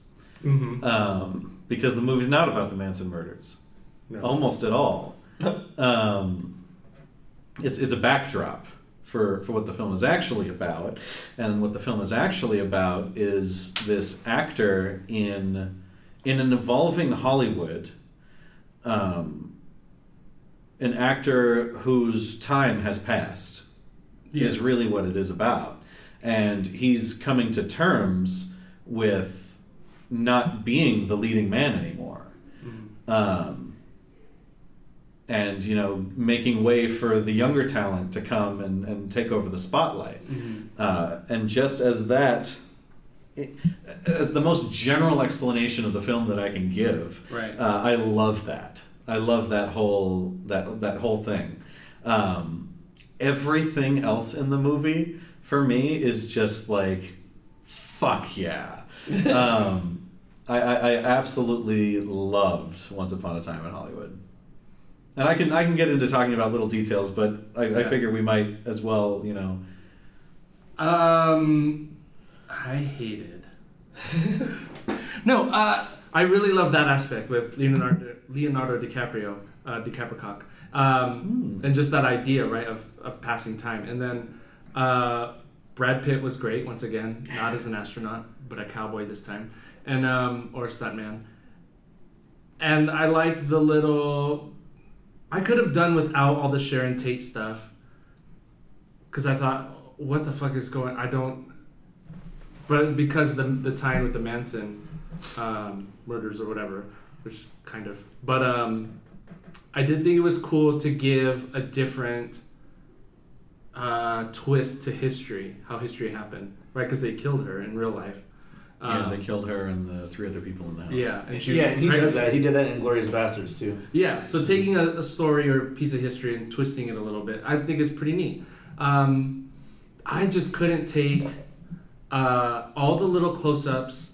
It was 1963? 1969. 1969. Just everything Close-up of a soda can in 69. Close-up of a car in 69. Close-up of a shirt in 69. Close-up of a store in 69. It's a love letter to Hollywood, though. I was like, I get it. We're in 1969, dude. And that took me out of the movie every single time it did that.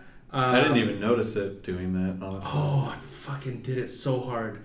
I loved when... Did it so hard. did it so hard. I was like, please stop. You're doing it so hard. And then when we'd go to Leo doing the scenes and he'd be messing up his lines or whatever, doing like the back behind the scenes stuff, I loved that, especially as an actor. I understand struggling like that, or when you hit a scene and you do it really well, you hit all your lines and people are like, that's great. I know that feeling. And so that was great. And the whole like side piece with Brad Pitt going to visit George on the ranch. I think his name is George. That was cool. They had a great little scene at the end where he fights the three of them. But I had the close-ups on everything, man. I just could not. It sounds like that's such a minor part of the movie. It was not. You hate the whole thing. Yeah, to me, no, it's I'm like- sorry. I didn't. I thought I was gonna love the movie Because you opened up with, I hated it. because I'm thinking about it, and then the Bruce Lee thing bugged me. Quentin Tarantino says, that Bruce Lee was kind of arrogant in real life. I think a lot of people say that. Do they not? I didn't know that, but I've heard that multiple times. Okay, well then, I guess if I knew that, then So I wouldn't sorry, I have don't been know. as swerved. But I thought it was very strange. I loved it because there's that, classic argument: who would win in a fight, Bruce Lee or Cassius Clay? Yeah. Muhammad Ali. And in this movie, he's the one arguing that. Yeah. And I thought that was borderline adorable. Like, I just loved it. Yeah. It's, this argument is as old as time. Like, that type of thing, Yeah. The originals were even arguing this, who would win. And then just, the fact that Brad Pitt's character gets essentially a leg up. He's not entirely winning the fight, but, he's downed, they've downed each other once, and it's looking like he has the upper hand. Just establishing this fictional character as, that's how good he is. Yeah. Everything, as a matter of fact, everything that Brad Pitt's character does in that movie is a build-up to the end. Very well done. Yeah. From him feeding his fucking dog to seeing how well he has his dog trained. Mm-hmm. Every little thing that his character does builds up so well. Builds up, who he is, all these things about his character, that he is a larger-than-life character. Yeah. And then, there's the little thing, I've heard a lot of people pointing this out, that just as he does in their movie career, he's the one who goes in at the end and does all the heavy lifting, while Leonardo DiCaprio is in his backyard in the pool. Like in the pool. Just chilling, chilling, getting drunk in the pool while all the action's going on. Yeah. And then he jumps in for, the money shot, which is another thing that is set up perfectly in the film. Because the flamethrower, that is. Yeah. The flamethrower is set up so early on in the film, and it has its own punchline then. So as far as we know, We're done. we're done with that.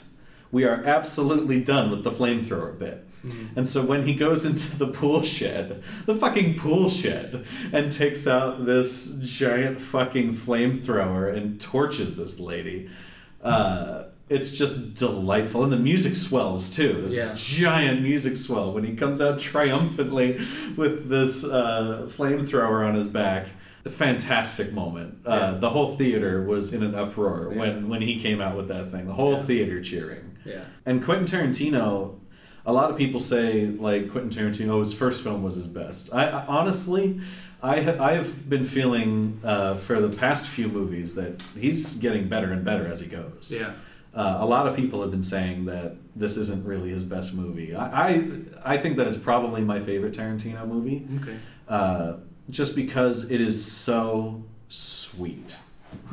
In that, he just like he did with Inglourious Bastards, he does what the real world couldn't. He saves Sharon Tate, which, if you know a lot about Hollywood, the Manson murders were a time when you have all these famous people. It wasn't just Sharon Tate. There was, I think, another couple that also got killed before they got stopped, but they were all famous people being killed. Sharon Tate was on her way to being like the next big thing, like the next Scarlett, not Scarlett Johansson, but Sharon Tate was on her way up. It changed Hollywood and American culture forever. We became a non-trusting world, one could argue, with the Manson murders. Because how could something so unjust happen to someone that everybody knows, you know? And the idea that he would take this event, which changed everything forever, and just for one little moment, we get, no, that doesn't get to happen. I am stepping in and stopping that from happening. Is absolutely beautiful. And when you hear her voice come over the little intercom when he's standing in the driveway, and you realize they're fine, everything is fine. And then Leonardo DiCaprio's character, who has been seeking this validation, been seeking this need to feel important, no one even knows who he is really anymore. And over the intercom he hears, "Rick Dalton? Sure, absolutely, come up." And he's been thinking, if I could just find a way to meet these people, then maybe I could turn my career around. Maybe they would give me another shot. And he absolutely gets all of the validation that he's needing for the whole movie right there in that last moment. When you hear her voice and everything is okay, and Cliff is going to be okay, and everything is fine. And then at the last moment in the movie, you see her waddling out, her little pregnant self, and then up on the screen pops up "Once Upon a Time in Hollywood," and it goes black. Beautiful film. I think that it is absolutely his loveliest, sweetest film. He doesn't have a lot of them. Kill Bill, the end of Kill Bill Volume 2 is the last time that I can remember something being, that, like, just sweetly done. Where you're just beaming, happy, just... I was happy it was done. Anyway, that was my number 6. Oh, my number 6, The Farewell. It's another Asian movie, just like you have a theme with your movies. You and your Asian movies. I know. Oh, my it was a good year for us. White people. Here's people dying. I think we could say a lot here. Or monsters. Monsters. The Farewell. It's about, again, Asian culture, but so grandma has cancer, and in China, you cast them aside. You cast them aside and they die forever. No, they turn into pandas. As opposed to dying temporarily. Dragon Balls. So the family has chosen not to tell grandma that she's dying. And doctors are in on it, which you can't do in America. Grandma doesn't know. The grandma doesn't know. Oh, wow. And so Awkwafina's character, who grew up in America, so she is not cool with this plan. You follow her the whole time, wondering if she's going to spill the beans, because they all go to China for a wedding, right? They make up some excuse because they feel like the grandma would figure it out if everybody just came to visit at the same time. So they said, so-and-so is getting married, so we're going to do it. You're just waiting for Awkwafina to spill the beans every time she's with grandma, and everybody knows it's going to be her that's going to spill the beans. And there's a really great argument about American culture and how we treat our elderly versus in China, where you take care of them and you don't give them the emotional burden of they're going to die and they have cancer, they're going to die. You take it for yourself. That's interesting. Yeah, it was really interesting. And towards the end of the movie, I thought, well, I don't know, like if it was legal in America, would I not tell my mom?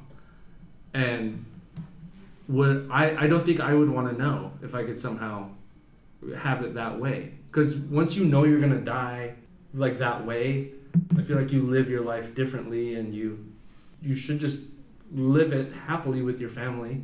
I mean, you could make the other argument in that you could tie up your loose ends, or you could say what you want to say your goodbyes. I thought it was a really beautiful movie. They even had little subplot arguments of, well, in America, kids go to school and follow their dreams, where in China and even the Philippines, you go to school to get a job that makes money to take care of your family. Whereas in America, you're taught, you can be whatever you want. You be whatever. And it's being happy is our goal, usually, whereas it's not in other countries. I loved The Farewell. Javi, what's your number 5? 5, right? Okay. Yeah. I'm getting scared that Dumbo hasn't been picked by you. So my number 5 would be Crawl. Oh, tight. Another...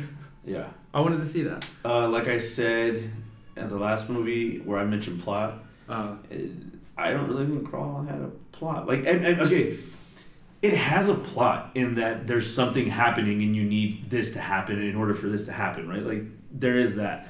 But it's like there's like a hurricane. Have either of you seen it? Nope. No. You could I say don't it. know if I've heard of it. I was going to see it. No, it was one of those that I was like, what is this? It's an alligator movie, alligator monster movie. Oh, I have heard of it. Okay. And so there's this hurricane, and this girl's calling, hey, Dad, just make sure you're getting out, and he's not answering. Calls her sister, hey, have you talked to Dad? He's not answering. And that's when she goes, and the hurricane is like escalating, getting a lot closer, and it turns out Dad fell into the basement and was trapped. And then and so she goes, she's like, Dad, what's going on? He's like, get out of here! And it turns out there's this alligator. And it's not a radioactive alligator. It's not this giant monster alligator. It's not one that's been alive for 250 years. It's just, it's just, it's a very normal kind of occurrence in Florida, right? Like, they exist. But it just so happens that when Dad fell, he broke his leg, so he can't get out. So it's up to sister to kind of like, daughter, sorry. It's up to the daughter to try and like rescue them. But then, plot twist, second alligator shows up. And that's it. I mean, they're just trying to get out of this basement. It's a very weak plot, but it was a really good movie. Yeah. And I really enjoyed it. Sounds enjoyable. Yeah, I mean, it's 90% of the movie takes place in the basement. Or not the basement, it's called Crawl, because they're in the crawl space. So it's not a basement, it's the space under the house. Which I guess is also the definition of a basement, but in terms of like these alligators, obviously they are CGI, but like some of the effects or cinematography, if that's the right word, where like I'm sitting there and like I watched it at home. Well, yeah, I was like on a device that I should have been watching it on, but anyways, I streamed it, and just on my TV, I was like, oh shit! Like it got me good. And again, it's one of those movies that like there's blood, but it didn't depend on like gore. It didn't depend on like spells and demons. Again, the alligators are just normal alligators. Yeah. It does play on claustrophobia. It plays on drowning. And I guess it plays on, if you're scared of alligators. There's also like, again, I don't know if this would be like a specific type of fear, but like it's very dirty down there. There's like sludge, which could just be a mixture of whatever is down there. All this water is flooding in. Dad's got open wounds. The daughter's got open wounds. So I mean, it's all like fucked. Yeah, exactly. You're just like, dude, even if you get out of this, you're fucking dying from infection tomorrow. Like, But no, I really enjoyed it. Cool. It was good. Tim? My number 5 is another movie about spilling beans. The Bean Spiller. The Bean Spiller. Featuring Timothy Chalamet. The Lighthouse with Robert Pattinson and Willem Dafoe. When you walked in and I knew this was about movies, I was like, he's going to say The Lighthouse. That was just one that I knew was going to be on your list. But I haven't seen it, so I'm interested. And it was. And the tail goes on. So The Lighthouse... We only have 30 minutes left. So The Lighthouse is about... I'm just saying. No, because we're only on number 5. The Lighthouse is about this old and this young wiki, which are people who man lighthouses, evidently. That's what they call themselves. Beach Dragon. Yeah. So there's an old man and a young man who are manning this lighthouse, and everything is kind of just normal. The old man refuses to let the young man Sorry, Willem Dafoe. I'll just call them by their names because they don't have names in the. Oh, they do have names in the movie. In the script, they're only referred to as old man and young man. Anyway, so Willem Dafoe's character refuses to let Robert Pattinson man the actual lighthouse. He has him doing maintenance, fixing the roof tiles, swabbing the floor, fixing things around their living quarters, and the one place he won't let Robert Pattinson go is right up in the lighthouse where the actual light is. Mm-hmm. The top level, we call it the crow's nest. I don't know what it's actually called. And so Robert Pattinson's character just gets fixated on going into the light. Why won't he let me up there? And the whole time, Willem Dafoe's character is obscenely drunk, and Robert Pattinson's character refuses to drink. He stays away from the stuff. And it gets to be their last day. Their last day before the ship comes and picks them up. They're on an island off the coast of New England. So the ship is coming to pick them up, and Willem Dafoe says, "How about just one drink? You know, it's our last night. Let's have a drink." And so Robert Pattinson is like, "Fine." Are they just friends? Like they're not related? They're not friends. Well, sorry. They're just working together. Right. They're not like father and son. No. And so they get really drunk, and Hangover 4. And the ship to pick them up never comes. And so Robert Pattinson, I guess, is an alcoholic, and so once he had that drink, they just start drinking and drinking and drinking and drinking. And how much time has passed with them on the island becomes a question. How much time has passed? Robert Pattinson starts having these hallucinations. Are they real? What is real? And how fucking long have they been on the island? Are all these questions that come into play. You're not sure what the fuck is going on. Mm-hmm. He sees more than one mythical creature. Nice. And like the film just goes off the fucking rails. Yeah. But it's also this, full screen. It's not in widescreen. It's like a square. The image is a square. And it's in black and white, filmed with these old cameras. And what it does exceptionally well. And I would recommend it, not necessarily to everyone, because it is slow paced, and it's one of those movies where you're not ever really sure what the fuck you just watched. Uh-huh. But I thought it was fantastic. It reminds me, it's a type of film that I would want to make. Yeah. And just seeing, anytime I see something where it's like, this is just like, X movie that I want to make, that I've thought of, and written out an outline for. This is just like that.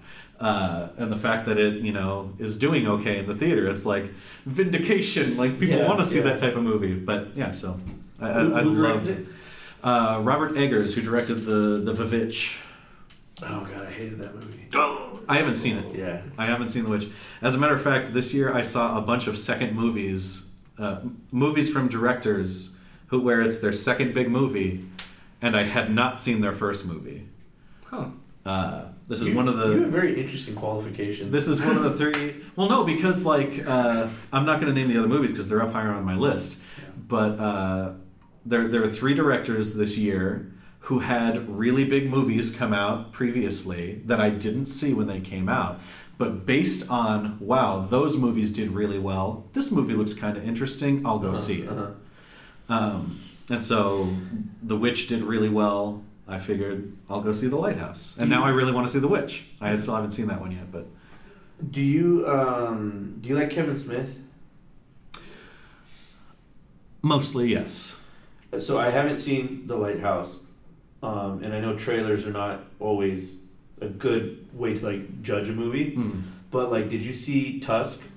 I haven't seen Tusk. I haven't seen any of his movies since I don't remember which came out last, either Clerks 2 or Jay and Silent Bob Strike Back. Oh, you okay? Yeah, there's a few that you're missing there. I didn't see Zack and Miri Make a Porno, Red State, Cop Out, or Yoga Hosers. The newest Die Hard was his. No, not the newest one. Sorry, he was in that. But no, he was Live Free or Die Hard, and he directed that. I watched hours on that one. Trust me, that one I know he directed. I don't know. I'm out on this one. I don't know enough to argue against that. Perfect. Okay. All right. But yeah, I haven't seen. But anyways, like Red State, Tusk. I'll leave it at those two because I can't speak on any others. Jay and Silent Bob reboot, which is my number one. That's 2019. That is 2019. Is it really? Yeah. I feel like they have the same nuance, if I'm using that word correctly, as what I believe The Lighthouse is, but you haven't seen those movies, so I was gonna kind of gauge it off of that. I know a lot about Red State, but I haven't seen it. Like, I know the whole plot, and I know.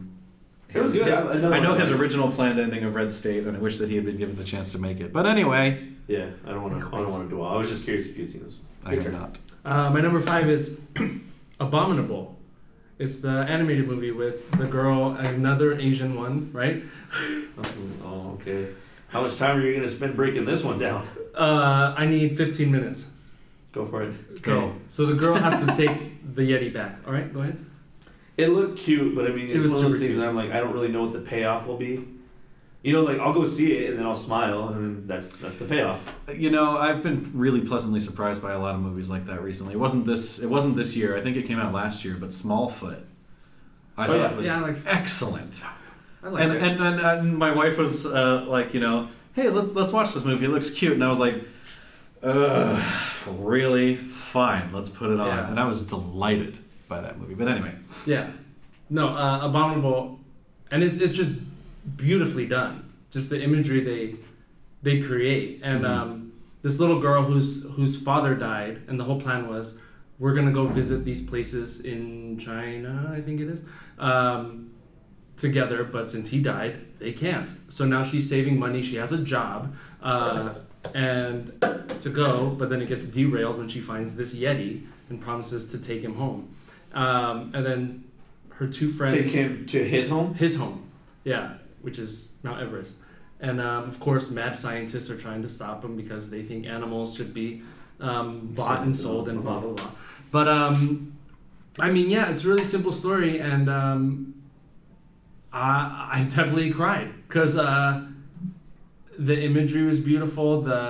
I thought it was really well done as far as her motivation to get this Yeti home. It's changing the meaning of family for her because she thought, oh, well, it's dad, but she still has mom who's alive.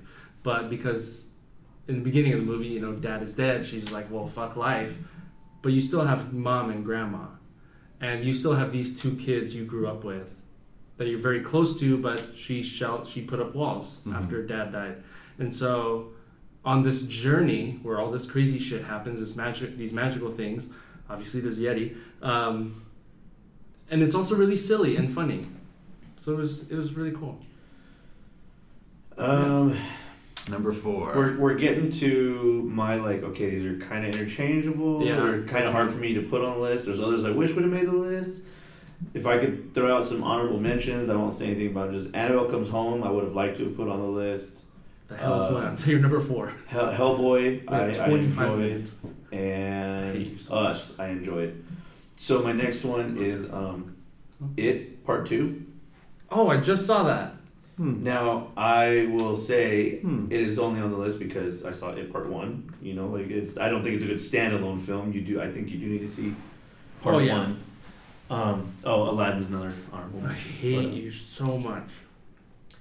Okay, so, sorry, Dumbo. We only have 24 minutes. So then, it was good because it does close the loop, right? I like two-parters. I sometimes I like two-parters a little bit more than trilogies because typically trilogies have that The one part in the 2 middle that is, sucks, that just transports you to part 3. So I like two-parters. A lot of people don't like what I'm about to say. Let's get on record here. I enjoy. I don't have a problem. I don't have a problem with seeing kids die on screen, and I feel like that's. I'm fine with that. I was Fuck so that. scared of what you were going to say, but yeah, no. No. I feel like there's this taboo. There like, is. we understand that children can die, but it shows children die, and I was like, thank you, because I not didn't just know that- adults die. I didn't know that that was a way. thing. It's just something that I've noticed. You know, Uh-huh. like oh, You he don't died from a kill the disease. kid. You don't kill the dog. The kid or the dog. These Yeah. are generally Yeah. rules that you follow. that you in just Hollywood. follow. And if you are gonna kill one of the two, you don't show it. Mm-hmm. Because that's going to be like your driver, right? Like my son's death, my dog's death, right? John Wick or John Q or whatever. And so it was just like this little kid, and he just goes and bites her head, and I was like, "Fuck yeah, that was awesome! Yeah. We need more of that in modern cinema." Yeah. So stuff like that I appreciated. The movie as a whole, I think it was okay. I think I wasn't a huge fan of what's his face, Pennywise, like not the clown, the actor. Your number 4 movie was okay. Yeah. Okay. You're supposed to do that at 10. There was other stuff. But I'm telling you, dude. Like that's why I was like, I don't like doing this because I'm trying to. That's fine. It's It'll alright. translate, Yours but- are all... Okay, that's fine. But okay, go for it. Was Or that all I had to say? I would say comment on it or go for your next one. No, but I know that I have we're problems limited. with it, but we My can talk my about comment on It Chapter 2 is I saw 17 movies this year, and It Chapter 2 was the only one that I didn't like. Cool. it. Nice. Okay. I have complaints about it, but we could do it after. My number 4 is Jojo Rabbit. I wanted to see that. That is. It's I fantastic. wanted to see that. In Is late it scary? Because you just made me feel like it's scary. It's very scary. No, in late, it's from Taika Waititi, the guy who did. Oh, yeah. Ragnarok. Oh, well, there we go. We all know. Yeah. So, in late Nazi Germany, there is this little boy who's a member of the Nazi youth who really just kind of wants to be a part of something. Mm-hmm.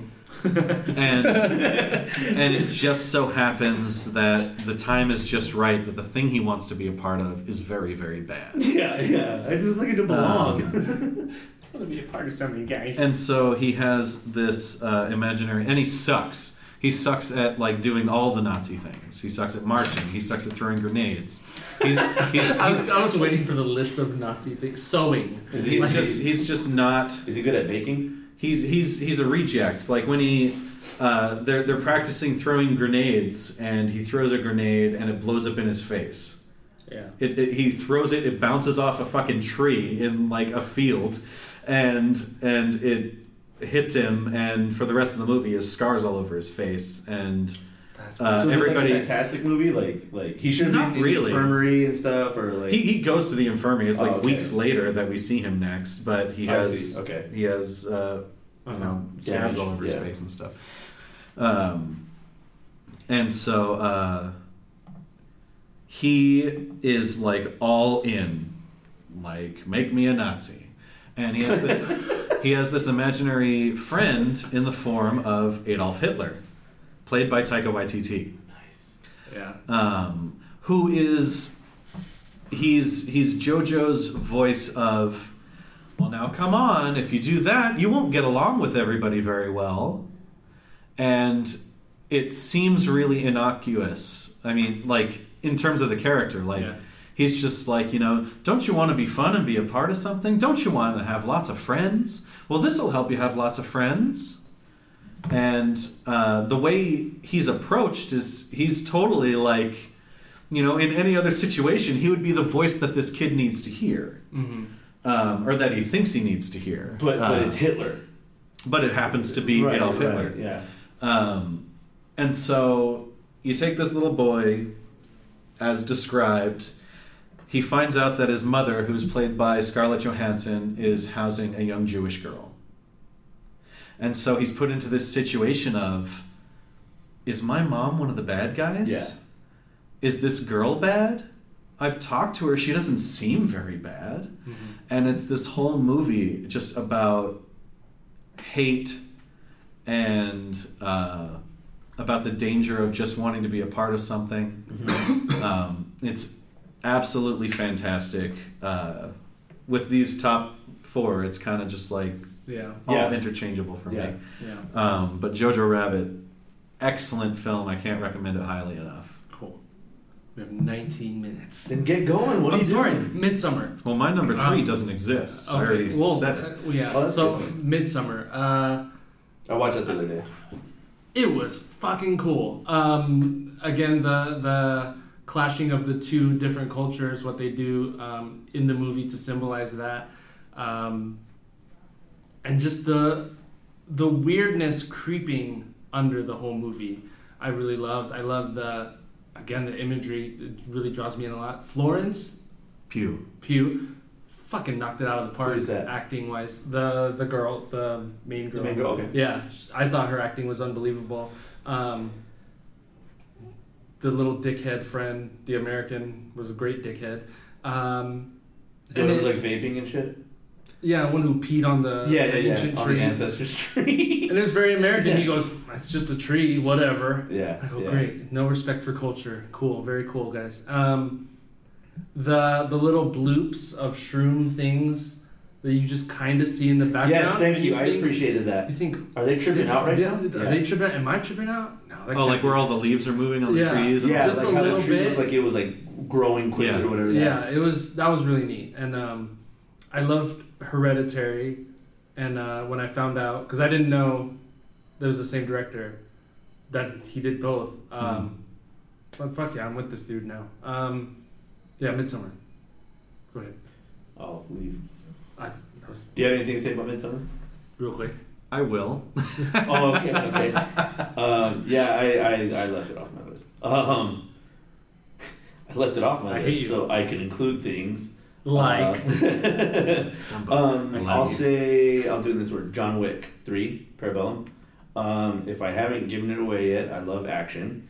Keanu Reeves, I feel like, I don't know if it was last year or this year, was like the year of Keanu. It's a Keanu-sance. Yeah, he was in Always Be My Maybe. that's right. Yeah. Um, Keanu. I love his action for a few reasons. One, I think he's very pure in that he does it all. You know, it's not a stunt double. I think that's really cool.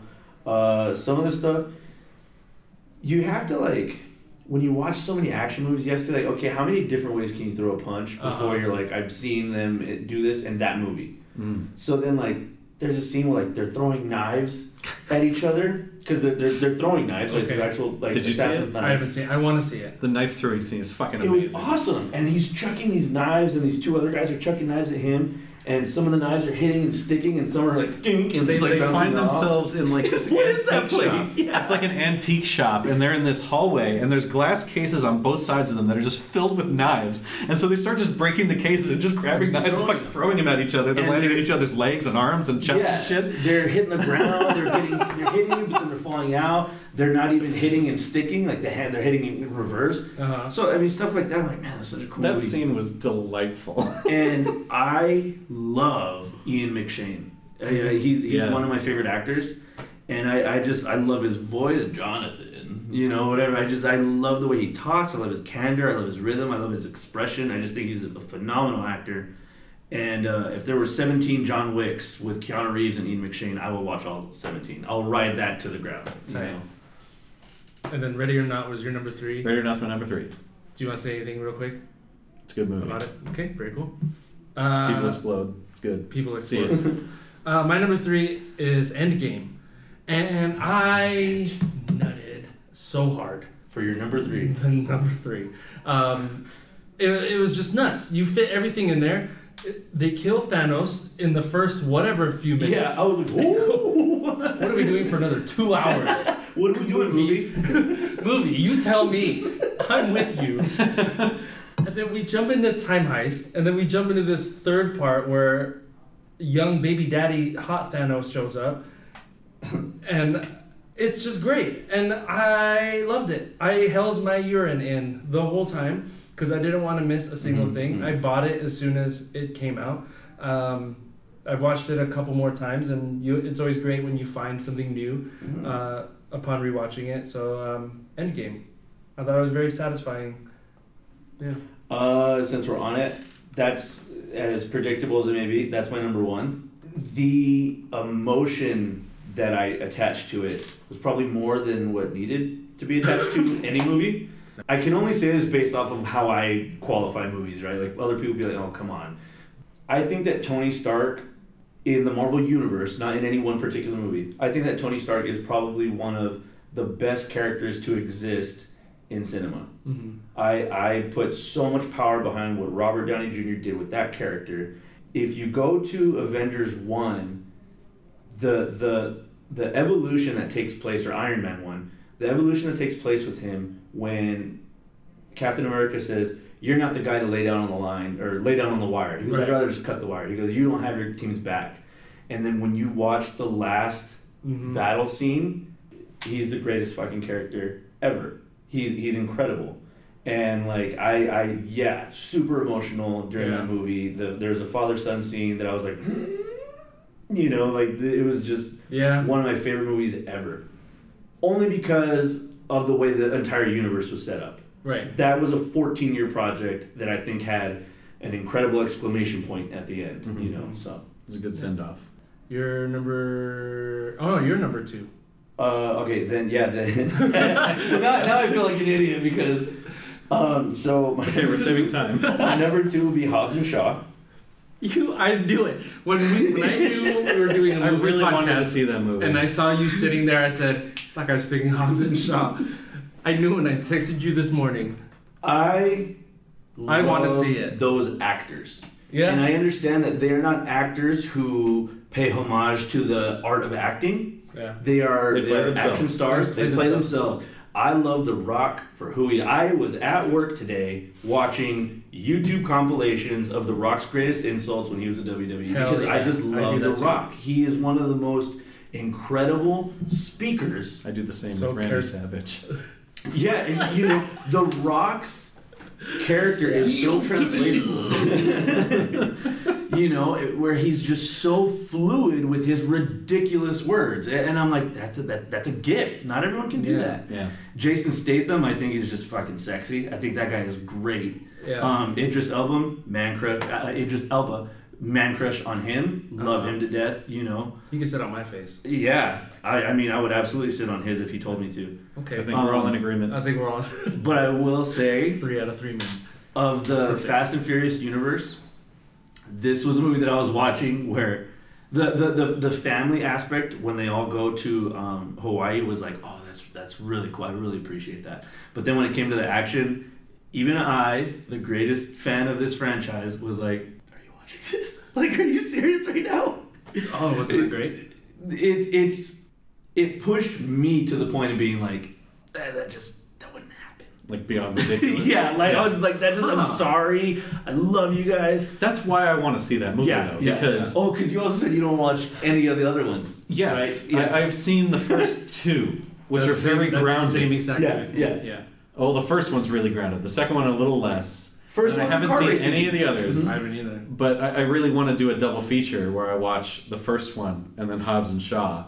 Yeah. And And like, so try this to is come the up- same timeline. And try to come up with how these take place in the same movie universe. Yeah. Uh, Like 5 years, 6 years apart from each other. Yeah. Yeah. So, So genetically Hobbs and Shaw was my number confused 2. soldier. Marvel was actually my number 1, Okay. but I know I said it early, so go ahead. Number 2, Us. That's my number 2 as well. Did you guys plan this? We did. We've No. been texting for weeks. Oh, Nope. that wasn't Us. Okay, go ahead. Us. Us. We have 10 minutes. Us. The acting was great. The acting was fantastic. I love when a movie isn't afraid to get super thematic, Mm-hmm. when it favors theme over plot. And yeah. that's a problem that a lot of people have with Us. Totally get it if that's not your thing. For me, I think that jumping full force into the weird as fuck, like where did these people come from, and not think about the logical follow through of, Right. well, how did they eat? Yeah. What did they eat? Exactly. Who was monitoring them? Who was keeping them down there? Yeah. Those things aren't important to the story No. because it's a thematic villain. Right. The villain is birthed from the theme, not from any plot. Mm-hmm. And so if you get hung up on those details, you're not going to have a good time. Mm-hmm. I love when a movie can say, fuck logic, these are the themes, this is the story, following its theme through to the very finish. Mm-hmm. I love Us. Yeah. I love the commentary on just the littlest thing. Two people, and it will just fuck up one life, and one other life will be fantastic. Mm-hmm. When Lupita is doing the monologue in the house, and she's saying, "You had a baby, and I had the devil," or whatever, however she words it. Just the tiniest little change in our circumstance, in our upbringing, can just lead us to some crazy conclusion or some very comfortable conclusion. And too. it's also not anything that was unpreventable. Right. Yeah. She says near the end of the movie, "You could have taken me with you," and that is like, that's just it, isn't it? The whole thing, the movie's called Us. It's about like us versus them thinking, and well, who are they? Who is the other? Well, they're just like us. Mm-hmm. It's us. It's us. Yeah. They're not different than us. It's fucking us. And so the idea that we have to supplant someone else so we can push ourselves above them, as opposed to kind of trying to lift each other up, like that's what the film is arguing, in my opinion, is you could have brought me with you. We could have helped each other. Yeah. This could have been something good. But because you decided to, hold me under the water so you could breathe, Right. Instead of us both laying on our backs together and floating happily, now this is happening. Right. And it's a fantastic film. Love it. That was my number 2 also.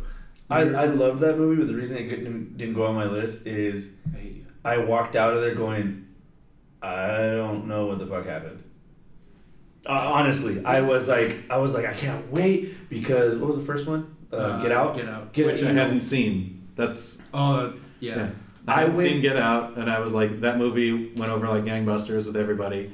So yeah, I'll go see Us. It looks interesting. Oh, there's And I loved second, Us so much. I went out and immediately watched Get Out. Fucking loved it. Mm-hmm. But I do prefer Us to Get Out. I would get caught. I did get caught in the minutia of, and I'm No, like, that's fine. yeah, no, and like, because I get what you're saying, Yeah. but it's like, for me, that ruined the movie, Mhm. or I should say, it ruined what I went to go see.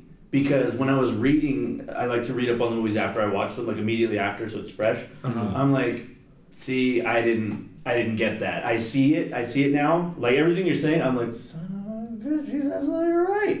But like, I'm not listening for that while I was watching it, because I went and I was like, ooh, it's like a sci-fi horror thriller kind of action kind of thing, because they're chasing each other and it's crazy. And are they zombies? Are they whatever? And I didn't really care to dive much deeper than that, so I missed all of that. At the time, obviously I read up on it later. But You should go back and watch it again because it's fucking fantastic.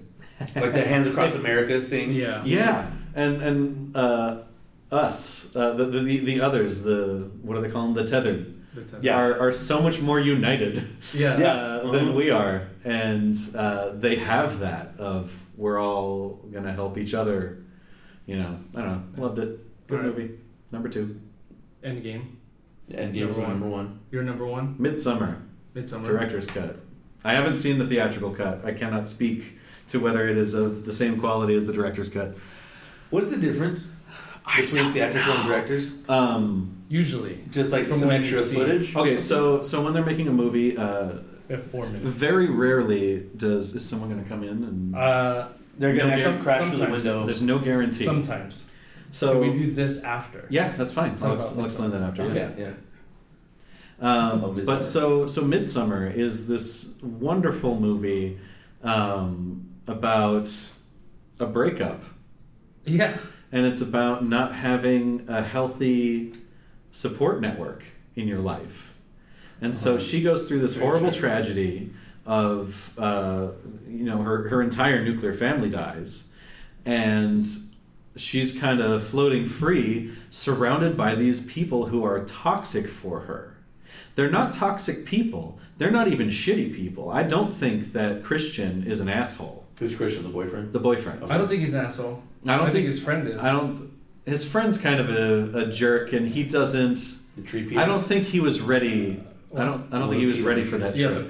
the tree pea man. Yeah, I don't think he was ready for that trip. No, he was not. He wasn't ready to go there and respect anything. No. He's a Cinco de Mayo friend. And as a matter of fact, I don't remember the black character. Mark. Josh? I mean, there's only one black sheep. I know there is also one black character. Because I remember their names are Josh and Mark. He was also kind of a dick too. He didn't have the respect he should have for the other culture. Yeah. Agreed. When he sneaks in. Yeah. Mm-hmm. And Christian as well doesn't really have Right. the level of respect he should. But at its heart, the movie is about needing that need for a healthy network of support. Mental health again. Yeah, and she gets it at the end of the movie. These people embrace her as family. Yeah. And a lot of people, I showed this movie to one of my friends, and they were like, "Man, she went crazy at the end." And I was like, "What? No. Yeah. She's like saved at the end of the movie. Yeah. It's the first time she smiled in the entire movie, genuinely. Yeah. Interesting.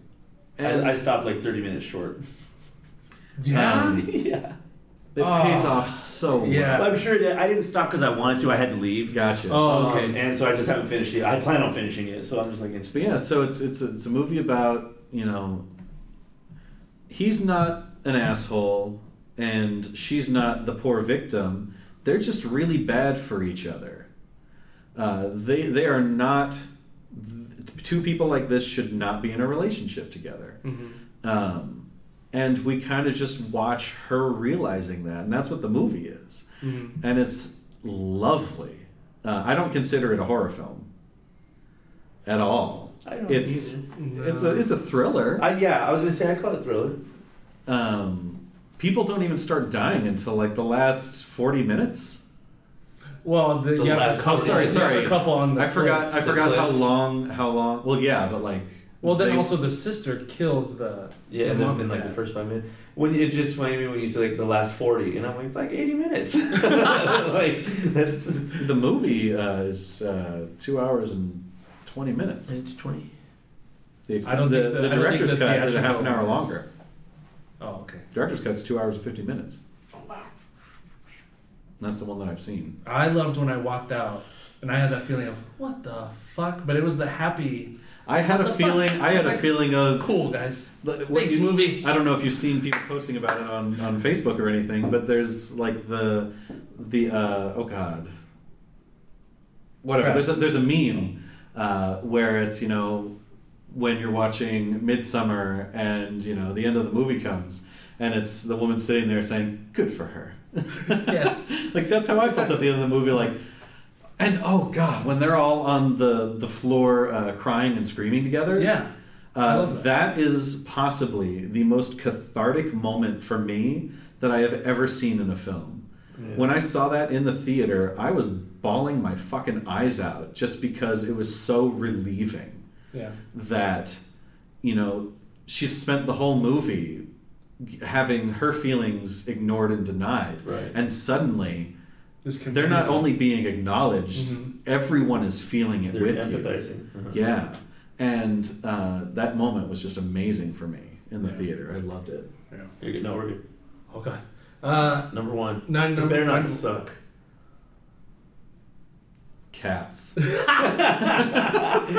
Elba can sit on my face. Oh, so I shouldn't pick Cats? No, You can. It has Idris Elba. Nope, no. The Last Black Man in San Francisco. I didn't see it. Yeah. I really Damn wanted it! to. I was hoping it was one that I had seen, but No, it was. I rented it on Amazon, and the first I think 5 minutes I watched it. I said, "Fuck it, I'm buying this." That's how hard I fell in love with it in the first 5 I've minutes. had a couple movies like that. Yeah, Yeah. I just bought it. I said, "We'll see how it goes." Come on, movie, I'll buy you. come on, movie, you're coming home with me. And it was such a sweet movie, and you're really rooting for these two guys. And it talks about the gentrification of San Francisco and the brown and black people being pushed out of the communities. But these two guys are really just trying to hold on to what they think their identity is in this house that they're trying to hold on to. And shit just keeps hitting the fan for them. Like, they have really bad luck. And there's a nice section of the movie where it's finally going their way. And then towards the end is they reveal the truth. But then they find out my identity didn't have to be attached to that. I'm who I am anyway. And so watching these two guys go on this journey throughout the whole thing was really neat. And I really, really loved it. And I would highly recommend it. Yeah. Since we're not getting kicked out, do you guys want to say honorable mentions? Or movies you think sucked, whatever? Oh, we're doing sucked. Either one. Either one. Sucked or want movies to talk about how almost bad made... Captain Marvel was? You don't. I didn't think it was. Yeah, I know. I thought it was the most amazing movie. I thought you've ever Captain seen. Marvel I did was not think okay. I thought it was okay. Yeah. I have one big gripe with Captain Let me Marvel. tell you my gripes with... What was that movie you brought up? It, Chapter 2. Okay, what? First off... I also don't attach myself to movies in terms of like, you can't hate my movie, you're wrong, it's the best. Like, because I know that I pick movies like Hobbs and Shaw, so it's fine. I wanted to see Hobbs and Shaw. I have a couple honorable mentions. I was... Yeah, what other movies almost made your list? Until we get kicked out. We'll see how long it takes. Okay, so Aladdin. I wanted that on there. Are you serious? That's okay. Sorry, I didn't mean to laugh. No, that's fine. Like I said, what you didn't like Aladdin? Michael is bewildered. He did Aladdin. I'm cool with everything you said Up until Aladdin. So for me, nostalgia is a big thing. And I Yes. understand that is incredibly subjective. Like, if you didn't see Aladdin as a kid, what the hell would you care about this one, right? But like even Detective Pikachu, like, I thought it was a trash ass movie, but growing up in an age where Pokemon took over the world, and we were playing with cars, we were playing Pokemon Red and Blue, right? Not even Diamond, Silicon, Pearl, whatever their new one is. Yeah. You know, like watching it and being like, that's pretty cool. Like, I was like, because again, saw it with my girlfriend, and I'm like, so that one's this, and look at that one, that one's that, and this one's that. You know, so I mean, that aspect, those things kind of got to me. Aladdin and Pikachu had a lot of nostalgia to them, you know. Yeah. Detective Pikachu was actually number 12 for me. The fuck was 11? Peanut Butter Falcon. Oh, I wanted to see It that. was so good. Yeah. Shia LaBeouf. Yeah. Peanut Butter Falcon was 11. 13 was actually Joker. And I think I want to rewatch it to see if it really son of a sticks. bitch. So you snuck that one in the beginning. No, stick at the beginning and then talk about it at the end. I want to rewatch it to see if I really feel the same way after. And then Booksmart, I really loved. And then Ad Astra was number 16 for me. But yeah. Mine, the first movie I saw this year was How to Train Your Dragon: The Hidden World. That was Is that the third one? It's the third one. number 39 for me. Is it really? Did you really do that many? Yeah, I saw 45 movies. Oh, but you actually put them in order over. Yeah, I put see, them see. over, yeah. You son of a bitch. Aladdin is Come number so 40. prepared. Aladdin is number 45. You can get out of here with that shit. You can go through. It's just interesting. I really liked it, but go ahead. It was just really good. That one was Spider-Man: Far From Home. That one I was saying on next. I loved that movie. Everything that movie was, I'm all in. Yeah. Why didn't it make your list? Or why didn't it make your top 10? I mean, It didn't make my top 10 because, again, it was a really good movie a really good year for movies. Yeah. In my opinion, like I said, I saw 17 movies, and I didn't even not like It Chapter 2. I was just like, Yeah. like Compared to the other okay, ones. like I didn't like it as much as the first one. I loved the first one, and the second one was like, oh, this is what they did with it. Like they could have. I feel like they could have done more. I agree. But let's see, another honorable mention. My last honorable mention because Lion King. Dr. Sleep. Was that good? I loved it. I wanted to see that one. I haven't seen that one. It's much, much different than The Shining. It's a sequel to The Shining. Okay. The 40-year sequel to The Shining. It is Perfect. Okay. And it follows Danny, little Danny, all grown up, 40 years older. And he's basically gotten used to suppressing his shine ability that Danny had in the first movie. And there's this, hard to say and make it sound serious, but there's this group of essentially vampires who like suck the shine out of people who have it. Mm-hmm. And they use it to like extend their own lives and increase their own shine abilities. Huh. And so there's this little girl whose abilities are like huge, and Meaning she had like vampired a bunch of people? no, she just has a really, really strong Oh. shine, and these vampire people are hunting her, Got it. and Danny is protecting her. So it's the Logan of the of the Shining world, and it was a fantastic movie. Cool. Loved it. Yeah. And I can't remember who plays the villain. It's an actress. I'm not very familiar with her work, but she was fantastic in it. Yeah. She plays this like sexy seductress vampire lady named Maggie the Hat, and she wears like a magical hat. That's a great name. Maggie the Hat. But she's fantastic in the film as Yeah. well. Everything in the movie I loved, and it really ties in very well to The Shining. I think it is a great sequel to The Shining. Yeah.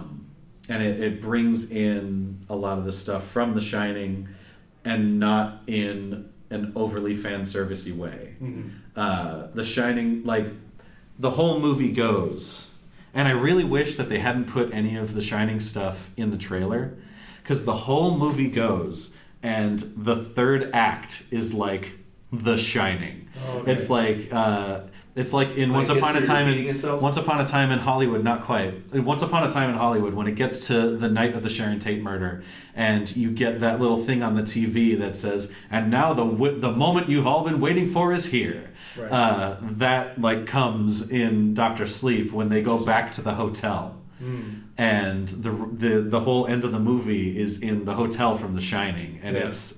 it's fucking great. Cool. It really like I think it did really well Tight. for itself. Yeah. It had a difficult task Yeah. before it, but I think they did it really well. Yeah. Were there any movies you didn't like, or Dark had Phoenix? problems with? What? Dark Phoenix? X-Men? I still haven't brought myself to see it. See, I did a pretty good job this year of if I thought a movie looked like I wasn't going to enjoy it, I just didn't go see it. Yeah, I should follow that rule, but I watched it at home because a friend of mine bought it on his streaming network, and then Okay. I watched it through that so that I didn't have to pay. And thankfully, I didn't have to pay. My principal, it was I started in. It makes me so sad. I fell off a bit because I got a second job and was working both jobs for a while, like 12 hours a day, every single day for a few months. But before that, I was making sure I was going to see at least one new movie every single week. Mm-hmm. And that's the only reason why I managed to see as many as I saw. But this coming year, I fully plan to keep that going. So Yeah. I'll have seen, 45, 50 movies by the end of Yeah. next year, hopefully. What I did like, I wanted to mention, Go ahead. was Angel Has Fallen. You didn't like? Did. Did like? Oh, okay. Which I haven't is seen like- any of those. So, you know what? They're the Rocky movies, the Rambo movies. It's Gerard You Butler. know what you're getting? Yeah, you know what you're getting when you're going in. Yeah. But you want to see Gerard Butler be a badass. Yeah. And, again, I have a problem with the idea that we, as people, are getting old. So, like, when I see Brad Pitt and he has wrinkles on his face, I genuinely feel sad because Fight Club is Brad Right. Pitt, right? When I see George Clooney, I'm like, that's Danny Ocean, that's Batman. But when I see them and they're old, I get sad. Yeah. Like Will Smith. Like Will Smith is a big one for me. He was old and young this year. Yeah, he was in Gemini Man. I wanted that to be on my list, but I didn't see it. So Angel Has Fallen, you Gerard Butler as a human, you're just starting to see like his age take a physical toll on him, and so I'm like, I want to watch this guy be as badass as he can be for as long as he can be it. You know. That's how I feel about Schwarzenegger. Like as he's getting older, it's like, I wish you were still what you were. No. Yeah. But that was like my last honorable mention. Yeah. Thanks for doing this. Did either of you see Alita? I go back and forth of wanting to see it. I haven't seen it. I'll be at Redbox and I go, I kinda not. Who did that movie? Was that James Cameron? Or did he just produce it? If it's Guillermo del Toro. Yeah, Guillermo del Toro right here. Robert Rodriguez. Oh, that was so close to Guillermo. Yeah. Okay. You fucking racist. So close to Guillermo. I didn't see it. I was curious if it was good. And none of us know. None of us know. We'll never know. I wanted to see Jojo Rabbit. You should. Pet Cemetery. It was good. Again, for Crawl is on my list of wanting to see. I started yesterday. I really liked yesterday. Enjoying it, but I didn't get to finish it. And I really want to. I really liked it. I was enjoying it. If my mouth means anything to you, I really liked it. Your mouth means a lot to me. Perfect. All right. I'm gonna end it. Why? Life and then the podcast. Are you going to kill yourself live on this podcast? I might the recommend problem it. is, it was live. What happens when you have a society in No, Botswana who doesn't listen to my the movie. podcast? Watch the movie, and then talk about it. Did you guys watch the show? No, you can end if you want. Oh, okay. What a shitty note to end on. I know, You yeah. can end it if you want. Yeah. Well, no one's coming in. Does anyone want to hear me explain director's cuts? Sure. Oh yeah. Do Is that. it just more footage, like what the director wanted? It's what the director. So envisioned. so there are a few things that come into play when you're editing a film. So what happens first, as you are filming, people are assembling the assembly cut of the film, which is just getting the plot to go from point A to point B at the end. So then you assemble that as you're going, so that when you're done shooting, you can go in and you watch the assembly cut. And dear God, is it a frightening thing, because it's terrible. It's just terrible. There's no sound effects, there's no music, there's no special effects, and it's a really rough cut. And so a lot of directors say when you go in and you see that first cut, your heart will drop out of you. Like it is the most frightening experience to watch the first cut of your film. So you have the assembly cut, and then you get into the editing bay, where the director usually works directly with the director. I'm never airing this. The director works directly with the editor, and they sit together for months. Usually, the editing process takes about twice what you shot. Really? So if you shot for a month, you're going to be in the editing bay probably for about 2 months. Did not know all that. And so the director and the editor come up with a cut that they are happy with. They show that to the studio, and that's the director's cut. They show that to the studio, and the studio is like, but your movie has to come in at 2 hours and 42 minutes, or your movie has to come in.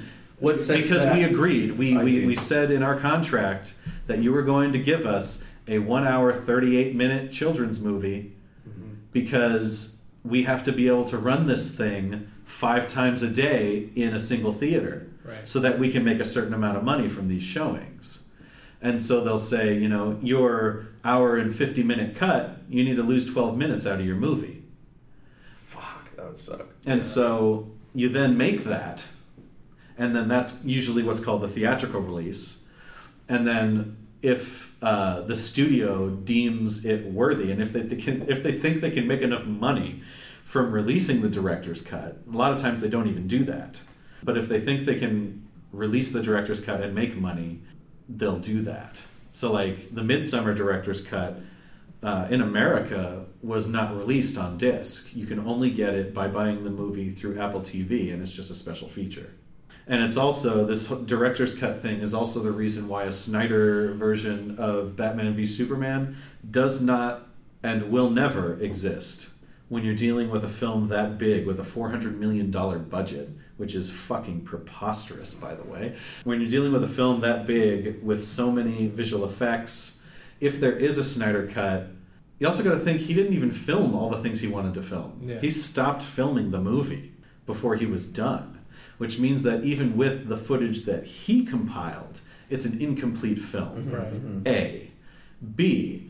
The footage that he compiled that didn't make it into the movie is likely missing many, many levels of visual effects Right. and sound design and a new score that will match the length of the new scenes.